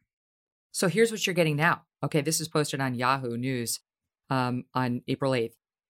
Here's the headline. White supremacy is the root of all race-related violence in the U.S. Jennifer Ho, professor of Asian American Studies at the University of Colorado Boulder, would like us all to know she understands that some Black people are attacking Asian Americans, all right, that there's been a disturbing rise in attacks on Asian Americans since March 2020. And she wants us to know, and I quote, that anti-Asian racism has the same source as anti-Black racism, white supremacy. I'm still quoting. So when a Black person attacks an Asian person, the encounter is fueled perhaps by racism, but very specifically by white supremacy. White supremacy does not require a white person to perpetuate it, she goes on. The dehumanization of Asian people by U.S. society is driven by white supremacy and not by any Black person who may or may not hate Asians. This is okay. If I could choose one thing in the world to change, Megan, and I mean this in all honesty, and I shouldn't say in the world because there's obviously a lot of worse things that go on than what exists in America today by far, right? But I should say in America, it would be this sentence if it could just be adopted by the media in particular. White, Black, Asian, and Hispanic people can all be racist. If that were the operating guidepost, which I think almost everybody out there would acknowledge, right? There are racist white people, there are racist Black people, there are racist Hispanic people, and there are racist Asian people. If we began with that as the jumping off point, then I think a conversation about racism in this country would be far more interesting and probably far more productive. But when you insist on covering racism in America today as if it is perpetually 1964 in Birmingham, Alabama, you are not advancing and recognizing the evolution of this country. And you are not advancing and evolving as a country in the way that we talk about race. And so, using the legal perspective, it was what happened to Emmett Till is a function of racism, right? Yeah. Historically, if you study our legal system, there is no doubt that racism was embedded in many of the decisions that existed in American life for much of American history, right?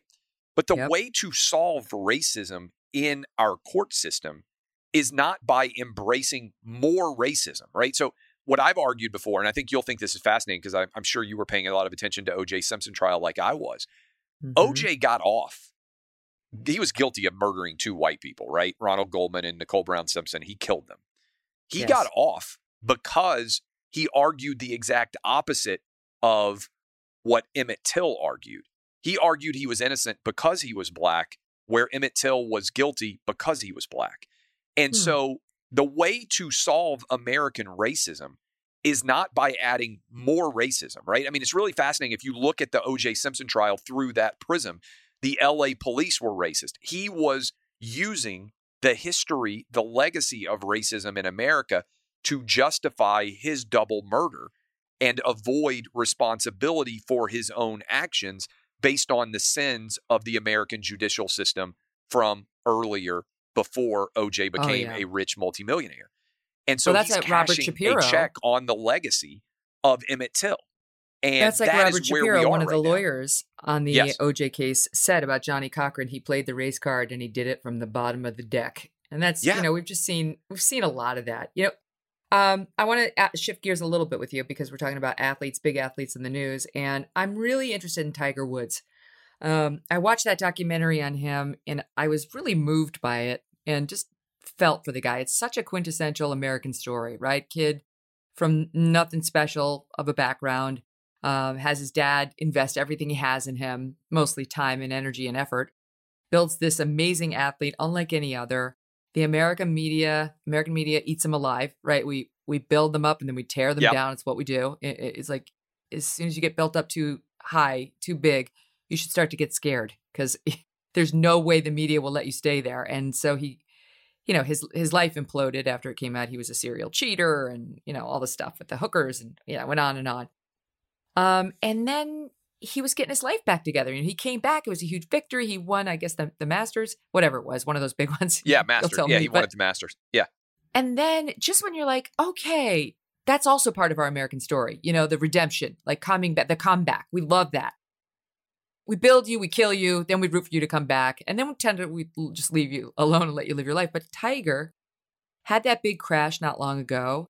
Now they've just released the cause. Everyone was speculating, like, could it be drugs? Could it be something untoward because they won't tell us what it was? And now he's waived his right to privacy, which is weird because I don't think the rest of us get a right to privacy when we have a car accident. That's how they described it. And it says the cause was he was going between 84 and 87 miles per hour in a 45 mile an hour zone. No signs of impairment. He was wearing a seatbelt. And this we already knew. He had several emergency surgeries on his right leg, both bones in the lower right leg broken, with open fractures, like compound fractures. The doctors are predicting a very difficult recovery. So what do you make of Tiger, his story, and whether he's got yet another round in him? His body is broken. And not just from this accident, but in general, the amount of surgeries that he has had to have over the years was what made it so remarkable for him to win at Augusta. I think what he has is an indomitable will, Megan. And so I wouldn't bet against him being able to return to a golf course at some point in time and play again at a decent level. But presumably, as he ages, every golfer gets substantially worse, and he has, his chronological age is probably lower than his body age because of all the injuries that he's put himself through and had to recover from. I find Tiger much like Britney Spears. I don't know if you watched that documentary. I see kind of a connection between the two of them. I'm always fascinated, Megan, by the idea. Everybody thinks that if they became young and famous, that you would be fine. Right? Everybody out there is like, oh, I'd be able to handle it and it wouldn't really impact me in any way. But actually, that's rare, right? Like most 18 and 19-year-olds and even younger, certainly in the case of Tiger Woods and Britney Spears, are not prepared for that level of fame and that level of adulation. And I do think it restricts in many ways your ability to develop as a healthy and functional adult because your world is abnormal and you don't have a sense for what the real world is like.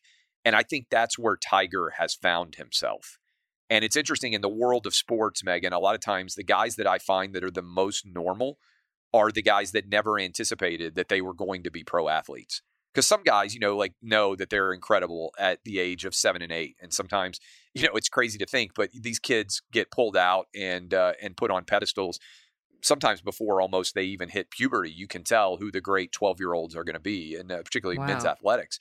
And then there's other guys out there who never really are aware of how good they are, and they just continue to get better.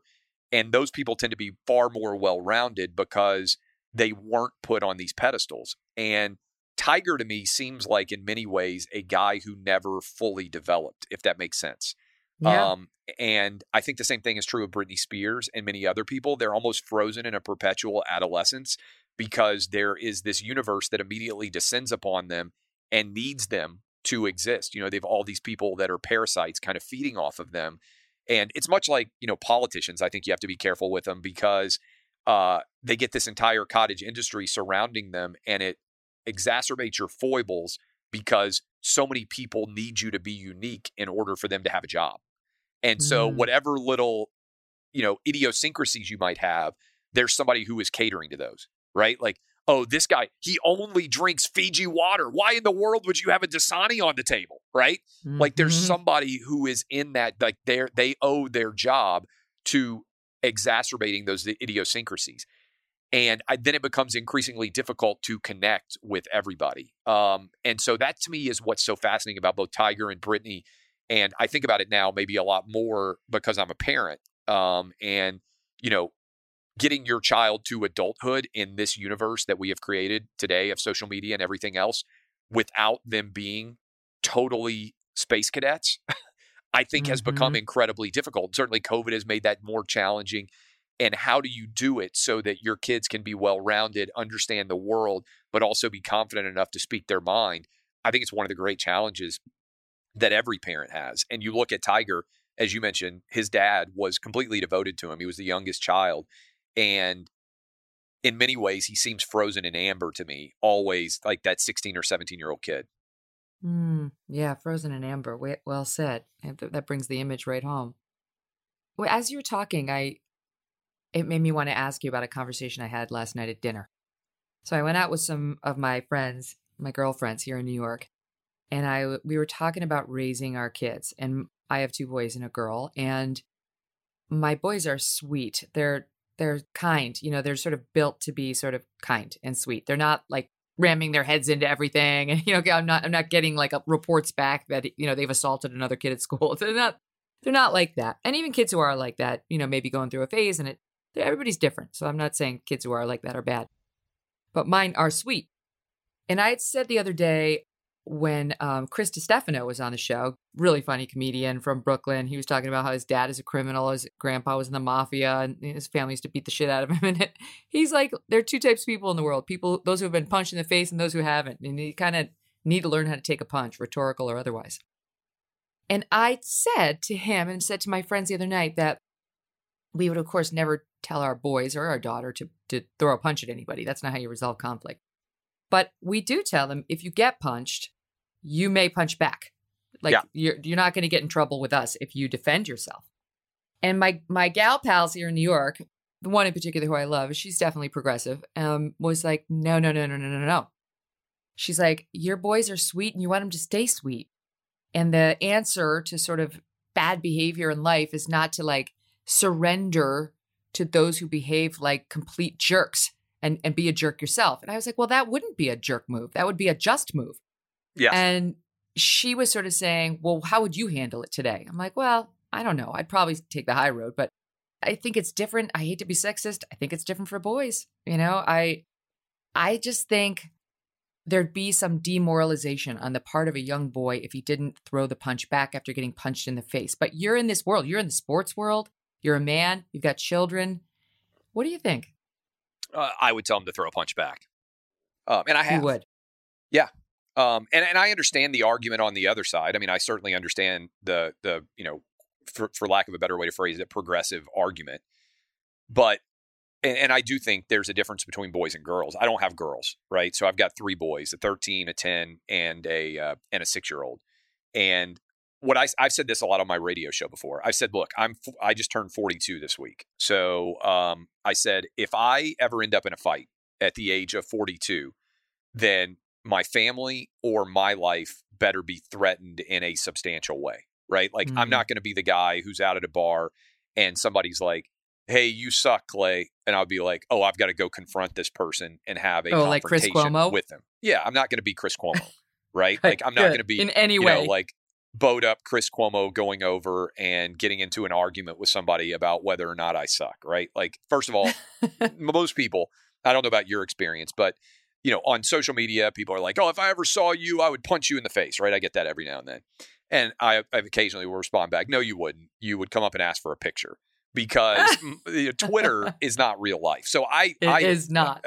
When I'm out, I've never had anybody come up to me and like legitimately be angry about any opinions that I've shared.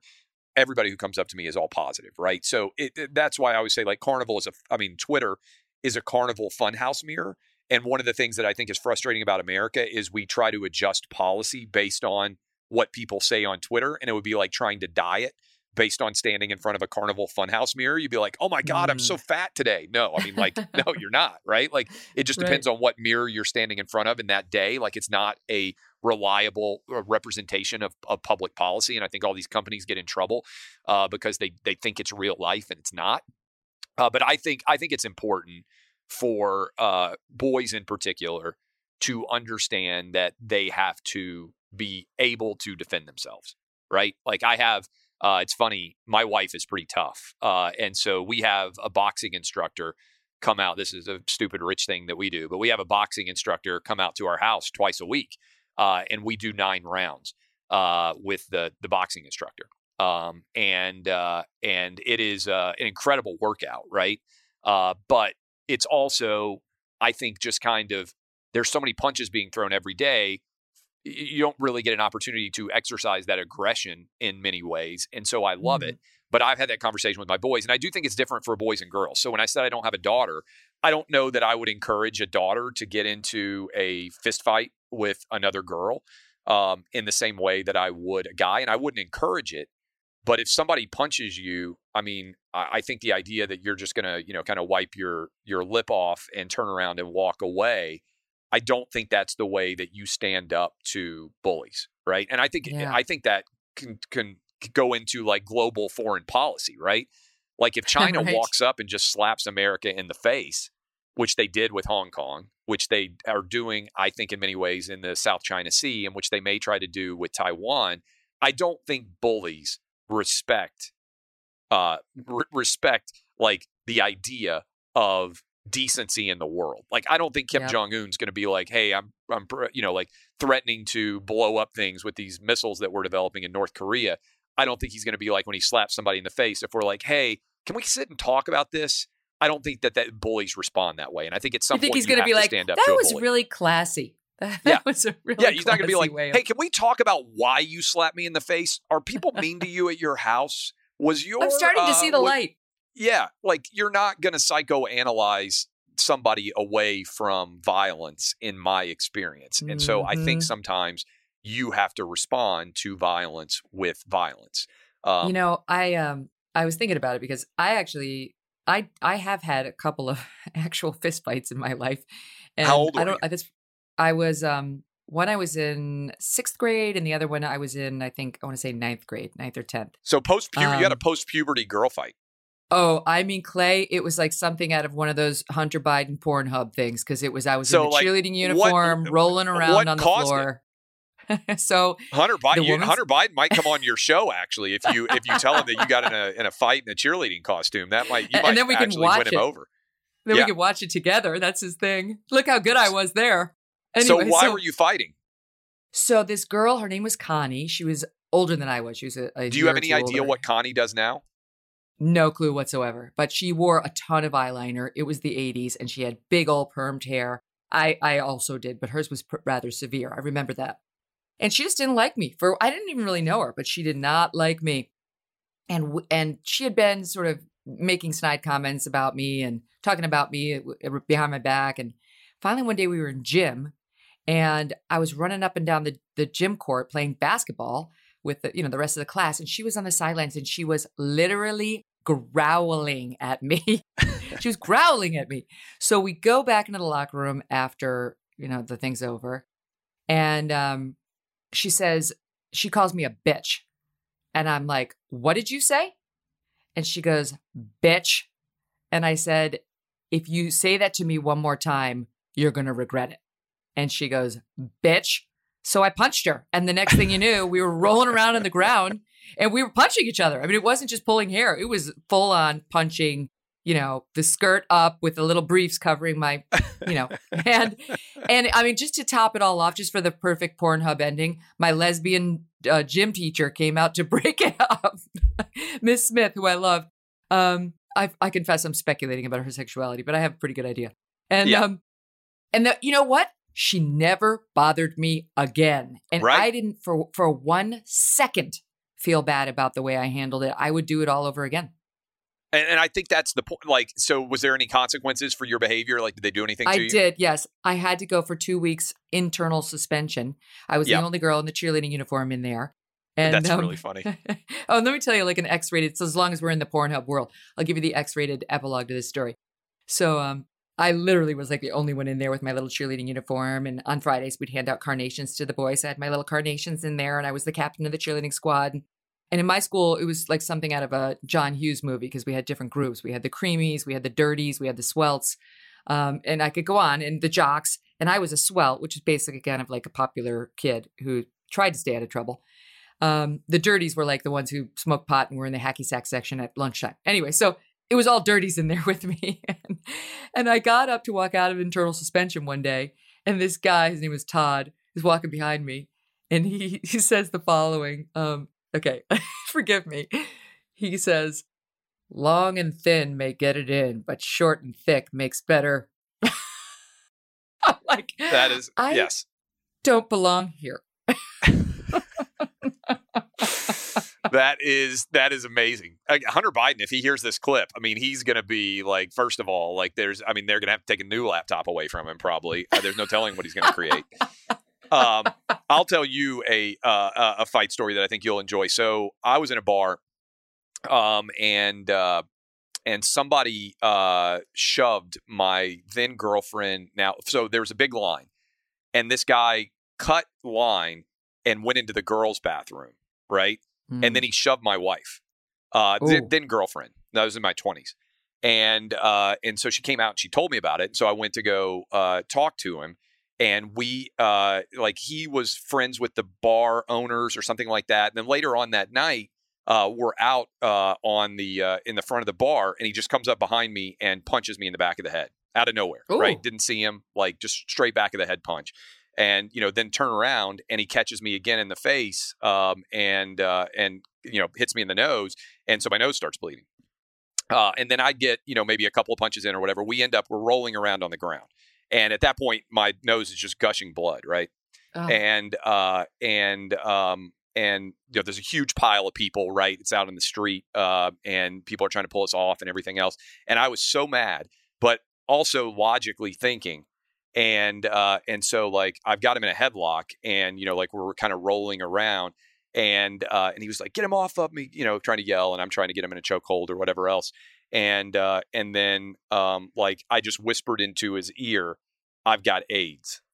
I swear to God, because he had my blood emotional all over warfare. Right. He had my blood all over him, and I was like, "Oh my God, this guy is going to be." For the next months of his life. I have no idea who the guy is, never seen him again. But for the next months of his life, he's going to be like, I'm going to die. Right. Like this is, God. And so anyway, that's next level. That is next level. Like I thought, like to come up with that while you're in a headlock, like rolling around on the ground with the guy. By the way, I don't have AIDS, but thankfully, but that's psyops. But yeah, like I thought like that's probably like Navy SEAL level trash talk, because this is why you shouldn't pick a fight with a guy who went to Vanderbilt Law School, which now is considered one of the best law schools. It was a pretty decent. I mean, I definitely think that guy was probably emotionally scarred for a long time, worried that he was going to get AIDS from me. What if he's listening to this story right now and he's like, "That was Clay Travis? I love him." Shit. Yeah, that would be really funny if he's a big fan now. And he's like, "I remember that. That was, 25 years ago," or whatever the heck it was now. I don't think it's any accident that you and I are both recovering lawyers, and we both chose at least an equally pugilistic profession, right? You got to be built a certain way to exist in media, but certainly in any sort of media that's contrarian, right? That's going to push back on the narrative that gets you accolades and awards and kudos. Yeah, I think you also. So what I always say is, first of all, my wife says that my gift, to the extent that I have a gift, is the noise of negativity, I remember the positive, not the negative. And she's like, so you can have 10 people say awful things to you, and somehow you remember the nice thing that somebody said. And so it is an interesting point, I think, in the social media universe, because there's so much constant negativity sort of raining down on you that it's easy to, I think, just kind of get lost in that. Oh, it's like I watch all these old 80s movies with my kids now. Remember in Ghostbusters 2, like they have that goo, like the pink goo that like gets on people and like it makes everybody super mad. I feel like that's social media. We kind of live in that pink goo universe for people who remember Ghostbusters 2. And I remember the positive. And then the other thing I would say is I take my opinions seriously, but I don't take myself very seriously. And that to me is, I think, kind of an important distinction, because it really legitimately doesn't bother me if somebody thinks that I'm the most awful human being on the planet. My wife asked me the other day, she was like, what do you think your approval rating is among sports fans? And I was like, I don't know, 35%. And she was like, that means 65% of people hate you. And she was like, how do you live like that? And I was like, well, you get elected president with like 50% plus one now. So, we live in a 50-50 culture. And when I said 65% of people don't like me, I was like, but the 35% who like me, love me. They would dive in front of a bullet if somebody was trying to fire at me. And a lot of that negativity is just kind of an amorphous negativity without actually listening or reading to what's said. And so it just doesn't really impact me. And I would imagine in some ways you have to be tough. And to your credit, what I find often in the world of sports is it's so hard, I think, for people to be willing to say what they really think. And I think it's even harder for women because there's a cosmetic element to what we do too, right? It doesn't really, it's amazing to me how often people rip me for what I'm wearing or what I look like or whatever else. That doesn't strike me as much because I don't think, I can't tell you right now while we're talking, this is 100% true. I can't tell you what t-shirt I'm wearing and what pants I'm wearing. If I don't look down, and I do have pants on, by the way, I don't want Hunter Biden to get too excited. I legitimately can't tell you what I'm wearing. And when I go out to dinner tonight with my wife, if I'm sitting down at the table and I don't look down and look at what I'm wearing, I will have already forgotten about what I wear. In other words, cosmetic aspects are not really in the back of my mind ever. I don't think about them. And I do think that social media, people try to go to what they think your ultimate weakness is, much like a bully in school.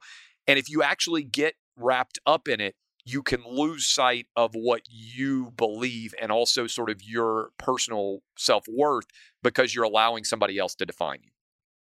Well, can I tell you, yes, there's certainly a physical aspect. And that's actually been one of the delights of doing, audio, working in audio is I've always said, even when I was very young at Fox News, or I wasn't that young, but I was at Fox News, there was a young, very beautiful young reporter whose name people would know, but I'm not going to repeat here, who, she was gorgeous. And they gave her a bunch of papers and to study up, and you could see she was totally flustered and she didn't understand the news.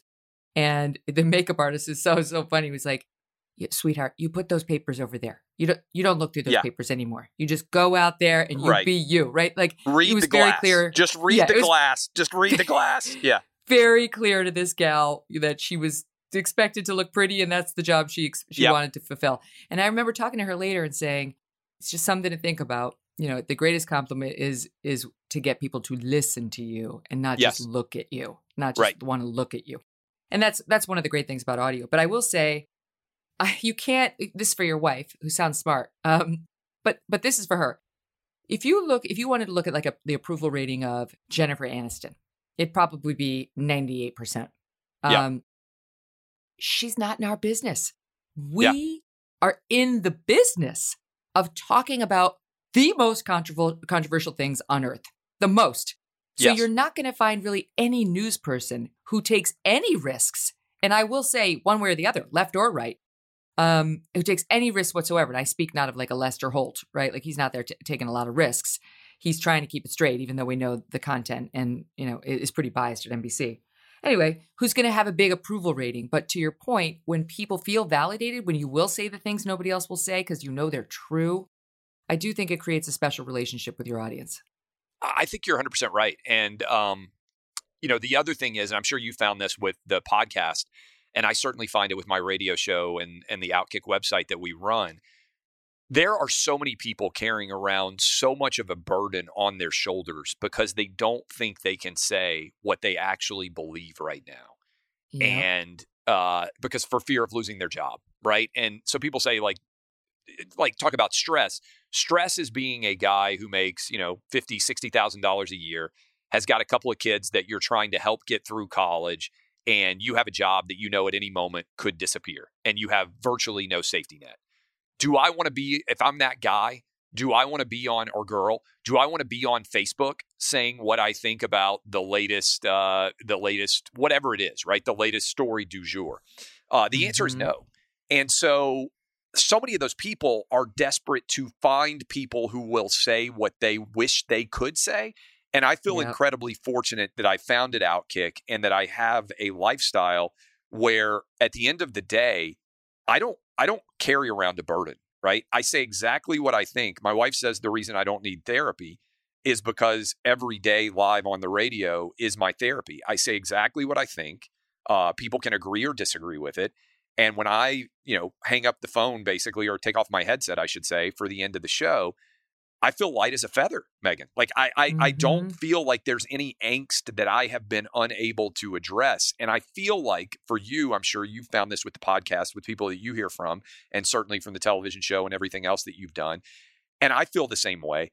I feel like I speak for a lot of people who don't feel as if they can speak.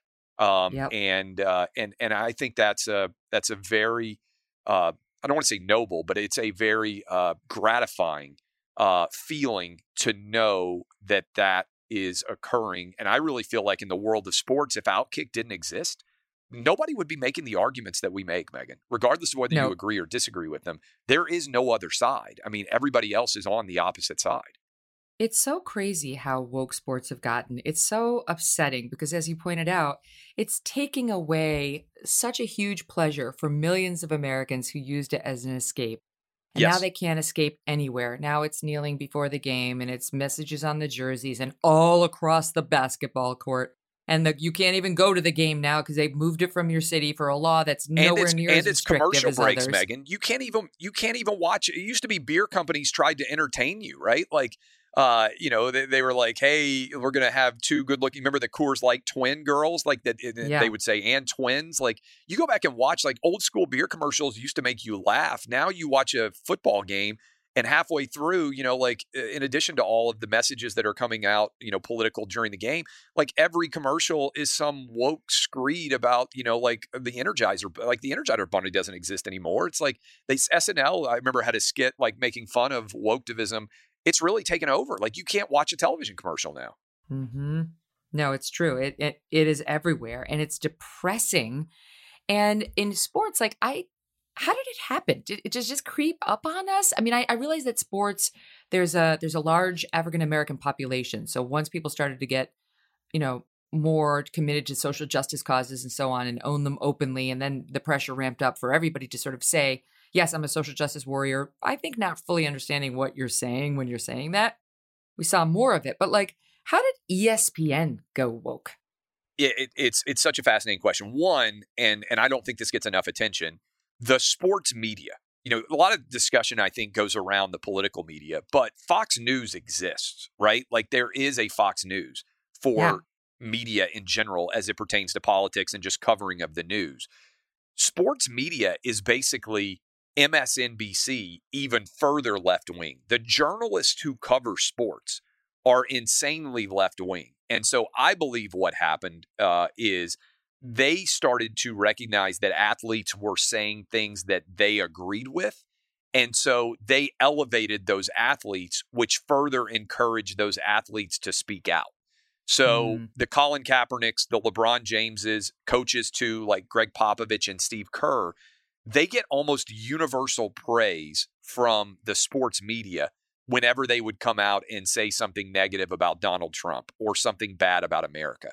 And so those sports media members may not be able to share their exact feelings, but they can make sure that the stories that show up on the front page of an ESPN.com or on a Sports Center validate the opinions of the athletes that have the most left-wing opinions, which is how, Megan Rapinoe and Colin Kaepernick and LeBron James come to exist, is they are being praised for those opinions, which encourages them to do it more. And I also think that there was a sort of, I think the Kaepernick kneeling put everything on steroids, right? And from there, it is spiraled into a universe where I think ultimately what happened is it used to be somebody scores and your team wins. Like you can turn around, give a high five. You don't think about the race, gender, ethnicity, religion, or sexuality, certainly, of somebody who's rooting for your same team.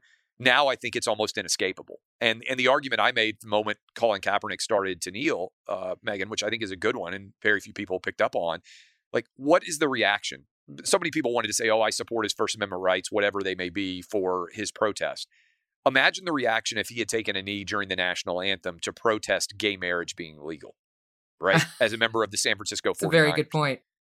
Immediately, the same people that are like, it's so great that he's speaking out and using his First Amendment opinions, like they would say he shouldn't be allowed to play in the NFL anymore, right? And that would actually make sense because if you're kneeling during the national anthem, well, the Supreme Court has said that gay marriage is legal. By the way, I'm fine with it, right? Like, it's not like I'm like some social, I'm not driven insane by that or whatever. I don't think a culture warrior in many of the traditional concept of like what people fight about.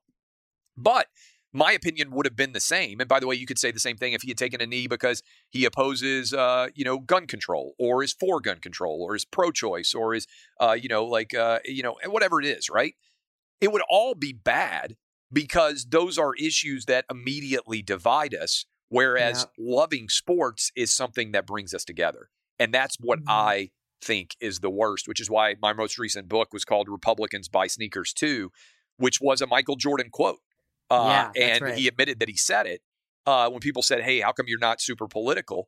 And Michael Jordan's shoes and Michael Jordan as an athlete to this day are still wildly popular. Tiger Woods followed his lead. And now there's an entire group of athletes that want to, try to be LeBron James. And my argument has been LeBron James became LeBron James as a marketing tactic because he realized he was never going to be as popular as Michael Jordan. So he's pivoted and tried to become an activist so that prolongs his relevance once his athletic career is over.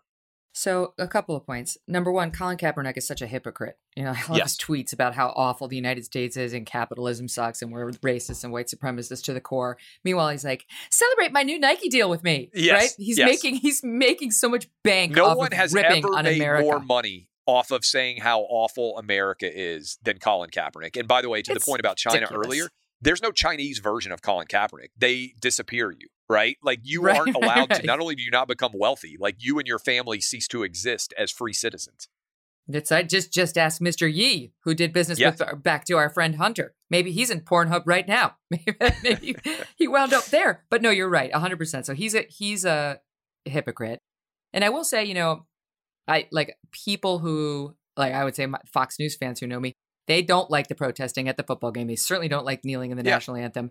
And I don't like it either. I wish they weren't doing it. But I have from the beginning, and I said this when I was on NBC at the time, so I do support their right to do it. And then I support the right of the people to walk the hell out of there and not support them if that's how they feel. But I felt the same about the guy who wouldn't bake the gay wedding cake in Washington State. And he won his case.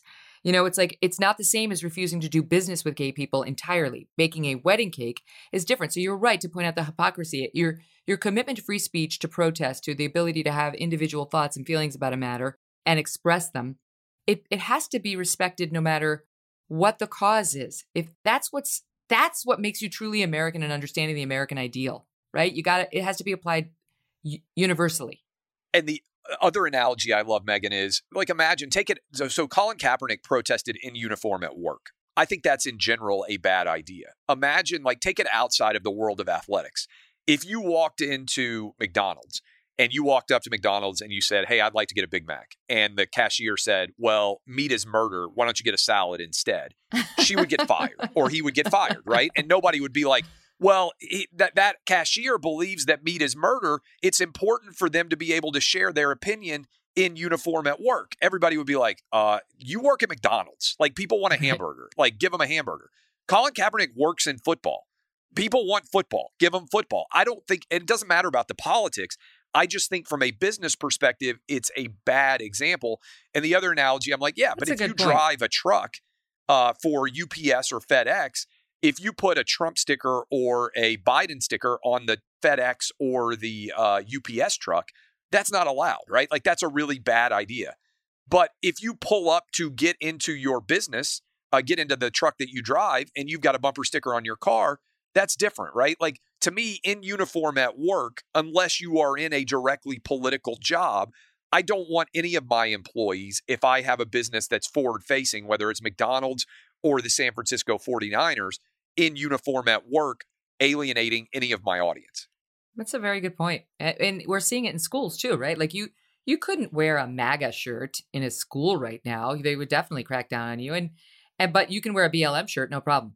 Right? That's no doubt. In the spring, when everything was breaking with George Floyd and so on, and now, of course, we're learning so many new facts about the George Floyd case, which just proves yet which again, is fascinating. How much of that have you watched, by the way? A lot. We've been covering it in depth. There were teachers who, on all these Zooms, I saw some of this online, and I experienced some of it too, to be honest. Teachers who were teaching the class virtually with a BLM background, a virtual background that just said BLM. Yeah. It's like, you don't know what you're supporting, and you don't know who you're alienating, and you don't know. I remember saying at the time, sending notes to my kids' school saying, my kids have an uncle who is a police officer, and I expect you to respect that in whatever you say in these classes, right? I don't want to hear messages that degrade police writ large because you're taking up some political cause. That's not your job, right? Yeah. It's just, the whole thing is so and infuriating. Also, by the way, it's amazing they'll how let you do it if it's the right cause. Spinning back with, as you know, and anybody who has a functional brain knew, when you denigrate police officers, what happens? The murder rate skyrockets. Who are most of the people who are victims of murder? Minorities in inner city neighborhoods, right? That's the reality of what the data reflects. And the most recent number I saw was that murders in 34 biggest cities, I believe, were up 30% in 2020, one of the biggest increases in American history. When you delegitimize the police, what do? You legitimize the criminal element. That's the natural reality, whether people want to recognize it or not. And that criminal element takes advantage of a police that doesn't have the same moral legitimacy to take advantage of their communities. And that's why the murder rate skyrockets. I mean, this is the defund the police argument to me, and the fact that the media supported it is another example of just we did the exact opposite to what we should have done, right? And that's what's so frustrating to me about so many of these stories. And you can predict exactly how they're going to end, which is what? With the refund the police movement, where people are like, wait a minute, Minneapolis. We need police. Yes. It underscores the point I was trying to raise earlier too, which is like, I understand that there is a narrative out there that it is dangerous just to be a black man in America if you come into the presence of police. I don't agree with that, but I understand that's a narrative. Based on the data. It isn't true. It isn't, but I understand that that's the narrative. But what about, and so it's like against police, defund police, remove police. Doesn't anybody care about the black women in these communities who have said, every poll says they don't want the police taken away? Like, they are the ones who get victimized. And black men too, frankly. Black people as a whole do not support every race removing and police. Ethnicity.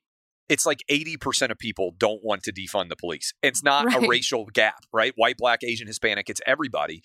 And what I always like to respond, when people say like, there's a lot of racism in policing. How come no one ever points out that there would be a lot of sexism in policing too, right? Like, women get arrested a lot less than men. Is that because police are sexist?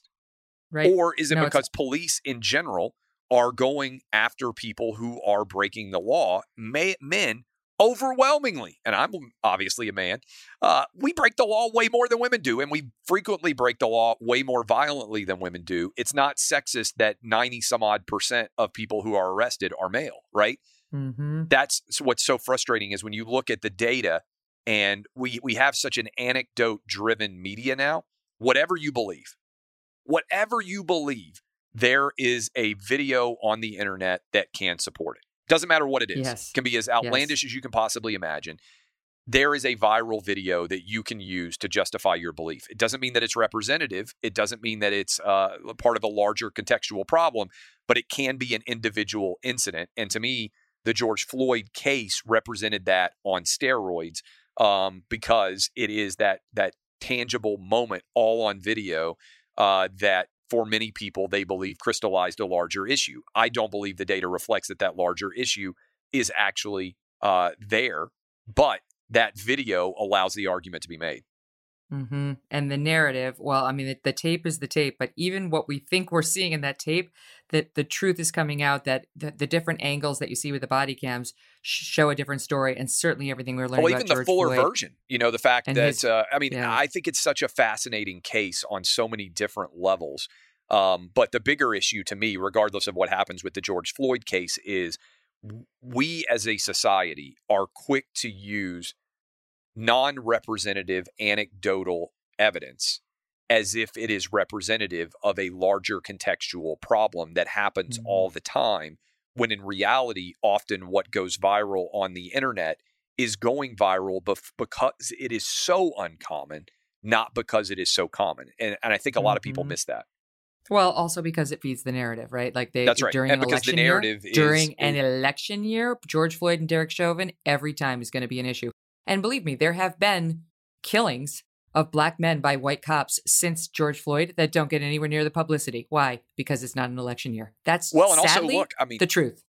The percentages reflect that I think, and again, I don't have the data right in front of me, but I've written about this, that I believe it's 74% of all people shot and killed by police are white, Asian, or Hispanic.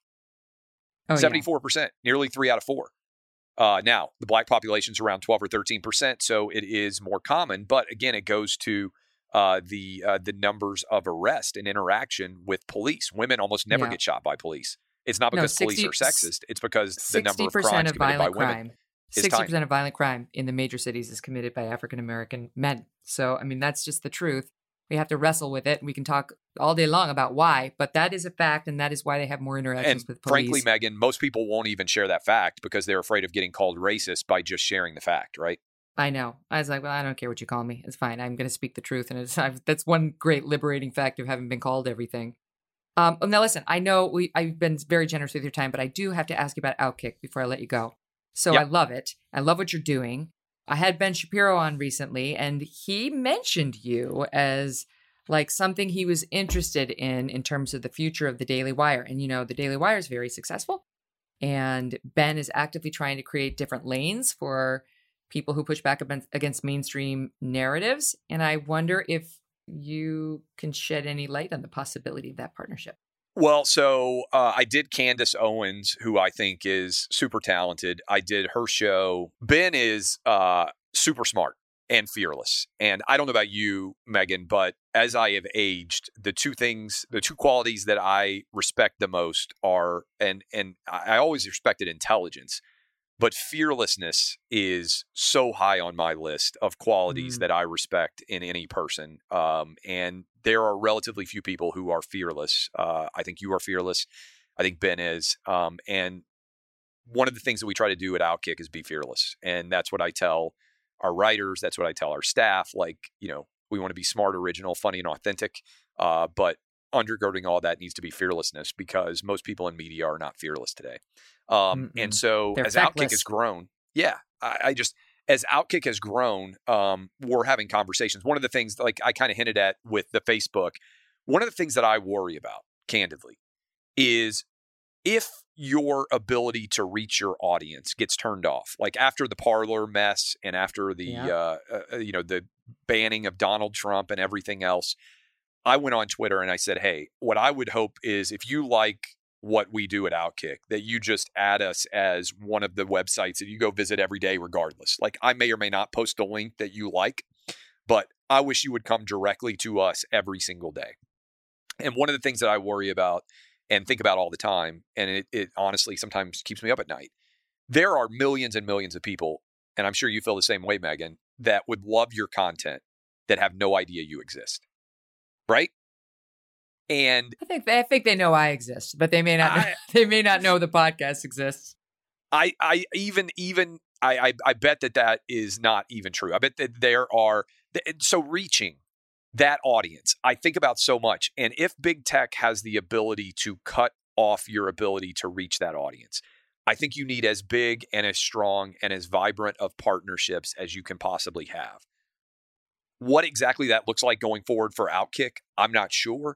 But that is something that I spend a lot of time thinking about. I think we need jet fuel, right? In order to influence as many people as we possibly can. And I think the Daily Wire, I think there are a lot of different brands out there that are doing a good job that fortunately would correspond with what we do. And there could be some sort of ways to work together going forward, I guess is an easy way to put it. Well, I'm rooting for it because I think I'm loving Ben's mission and his partner, Jeremy Boring. He's amazing too. And They're based here in Nashville where we are. That's right. So they've moved recently from LA. Yeah. The stronger the coalition, the more strength we have. 2022 and 2024 are going to be massive. Because I think I told you this before. I think without COVID, I think that Donald Trump would have destroyed Joe Biden. Oh, 100%. I mean, I think it would have been a destruction. Bloodbath. And sometimes losing is constructive because it makes you realize it's like a sporting event. You have to go back and redo a new game plan because the one that you were executing wasn't working. And I think what Democrats realized or would have realized if they had gotten destroyed was identity politics and cancel culture is not the way to win. Unfortunately, I think with winning with Joe Biden, what has happened is a lot of people said, oh, identity politics, cancel culture, it'll get better without Trump. I think you've seen it's gotten worse. And so I think that's the biggest. Those are the two twin pillars of evil I legitimately believe exist in America today. And I think they have to be defeated. And I think that's a battle we're in right now. I want you to tell your wife I'm in the 35%. She will listen to this. She's a fan. So she drives around in her car and listens to a lot of podcasts. She is a fan of your show. So that will potentially help to alleviate her concerns. But look, we met at Vanderbilt Law School.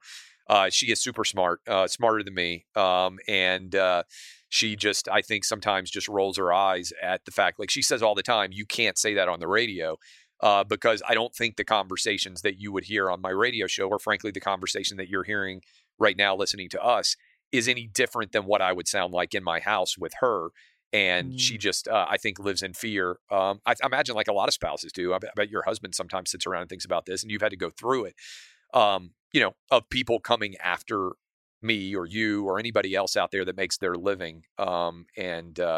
I imagine it's a challenging position for a spouse to be in because I can control what I do. I can't control what other people do. And certainly she's got to sit back and watch and see some of the feedback. Yeah. And take the shrapnel when it comes to. It's true. Our spouses don't get enough credit for sort of standing shoulder to shoulder and supporting, the mission of free speech and saying controversial things, even if they're controversial, they're going to upset some people, but you have to have the temerity to do it. I do think about that with Doug a lot, and I'm very lucky. I wouldn't have had any of the, I would have had some, but I wouldn't have had as much success in my life. I told my mom, I didn't have Megan, a strong partner. Amen. I told my mom when I first started writing online like 15 years ago, she would get in the comments and fight with people and be like, he's a good dad. No. He's a good. Yeah. And I was like, Mom, I'm not, our audience is not that big right now, but I was like, you cannot, get in the comments and argue with people.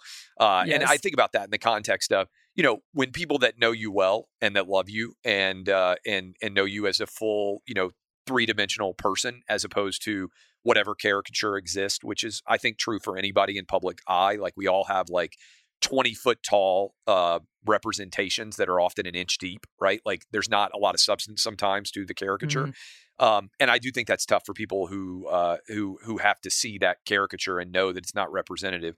And it's just, sometimes funny. I think about it from my mom's perspective, who obviously, like any mom, thinks her son or daughter is like the greatest thing on the planet. And then you see them just getting constantly attacked. It is, I think, very humanizing in some ways to think about. It reminds me of after I left NBC. You may recall that there was a bit of a pile on the a bit of a story set. Yeah. On the set of the Today Show, though, my own colleagues came after me very publicly. It's interesting because I don't remember them ever going after all the many other people who actually wore blackface on NBC. Yes. Who actually, okay, but they did. And my mom found out that Al Roker owned restaurants in upstate New York, which is where we live. Grew up and she lives there still. And my mom's like, I'm going to go to that restaurant and I'm going to talk to him. I'm going to tell him how disappointed I am. I'm like, I don't think so, Mom. I don't is so think that's great. A good idea. That's a vintage mom though, right? Like that is, yes. And I think one thing, certainly with your story and all of these other stories that are kind of continue to spiral and grow, I think that ultimately the American public as a whole has a great bullshit detector. Right. I really do believe that. Yes. And I think that much of what is being peddled in American media right now is complete bullshit. And I think we are headed for a massive return and, like swinging back in the other direction, if that makes sense. And I don't know what the exact opposite of bullshit is, but I feel like there is this desperate craving. And I think once COVID is over and, the fear porn, as I've called it, like that storyline dissipates, I think a lot of people are suddenly going to realize, wait a minute, like much of what we've been told is just not true. And I do think there's going to be a great awakening of sorts. Maybe that's the opposite of bullshit, is a great awakening. And I'm hoping that that's going to happen in the next couple of years. And that this perpetual McCarthy moment that we basically found ourselves in is going to end. I just thought of the New York Post headline for when we officially have herd immunity. It's cover. That's not bad. It's not bad. That's not bad. Yeah, listen, thank you for fighting the good fight and having the courage of which you speak, because I've seen you live it. It's great to talk to you, Clay. Hey, Megan, whenever we end up in the same city, you need to grab a beer. I'd like to get our spouses together, too. I'm sure they could have a good conversation at our expense. You're on. See you soon. All right, sounds good. I appreciate it. Don't forget to tune into the show on Wednesday, because we're going to round back to COVID. And we're going to talk to, as I mentioned, Dr. Marty McCary, who has been out there about whether we've achieved herd immunity. Are we there yet? He said it would happen in April. Are we there yet? Like the kids say in the back of the car? We'll find out. And we'll find out what he thinks about, if not now, then when. And we're also going to be joined by Josh Rogan, who's a columnist at the Washington Post, who doesn't really sound like a Washington Post columnist. He's been writing pretty bravely about COVID and whether this thing was actually released from a Wuhan lab. So he's got real answers for us on that, and he is also coming on. Don't miss those guys. That's next show on Wednesday. So in the meantime, go ahead and subscribe so you don't miss it. Download, rate, and review. I'll take your 5 stars. Thank you very much. And would love a review telling me what you thought of today's episode. And Clay, I'm a big fan, as you can tell. All right, we'll see you Wednesday. Thanks for listening to The Megyn Kelly Show. No BS, no agenda, and no fear. The Megyn Kelly Show is a Devil May Care media production in collaboration with Red Seat Ventures.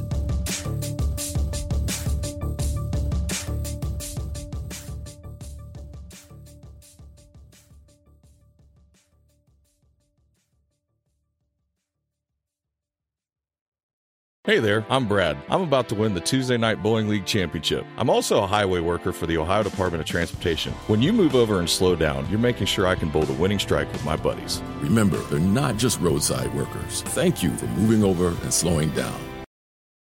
Here you are, BPMs high, sweat dripping, body moving, tongue panting. You're working hard, real hard, and you're thirsty. You need vitamins, nutrients for peak performance and energy. And your plants do too. Aw, I mean, just look at the little guy. Water-soluble plant food from Miracle Grow is full of essential nutrients. Just a little scoop into your watering can and boom, instant feeding and bigger, more beautiful plants. It's kind of like a sports drink for your plants. You may have to suffer from heat, but your plants do not.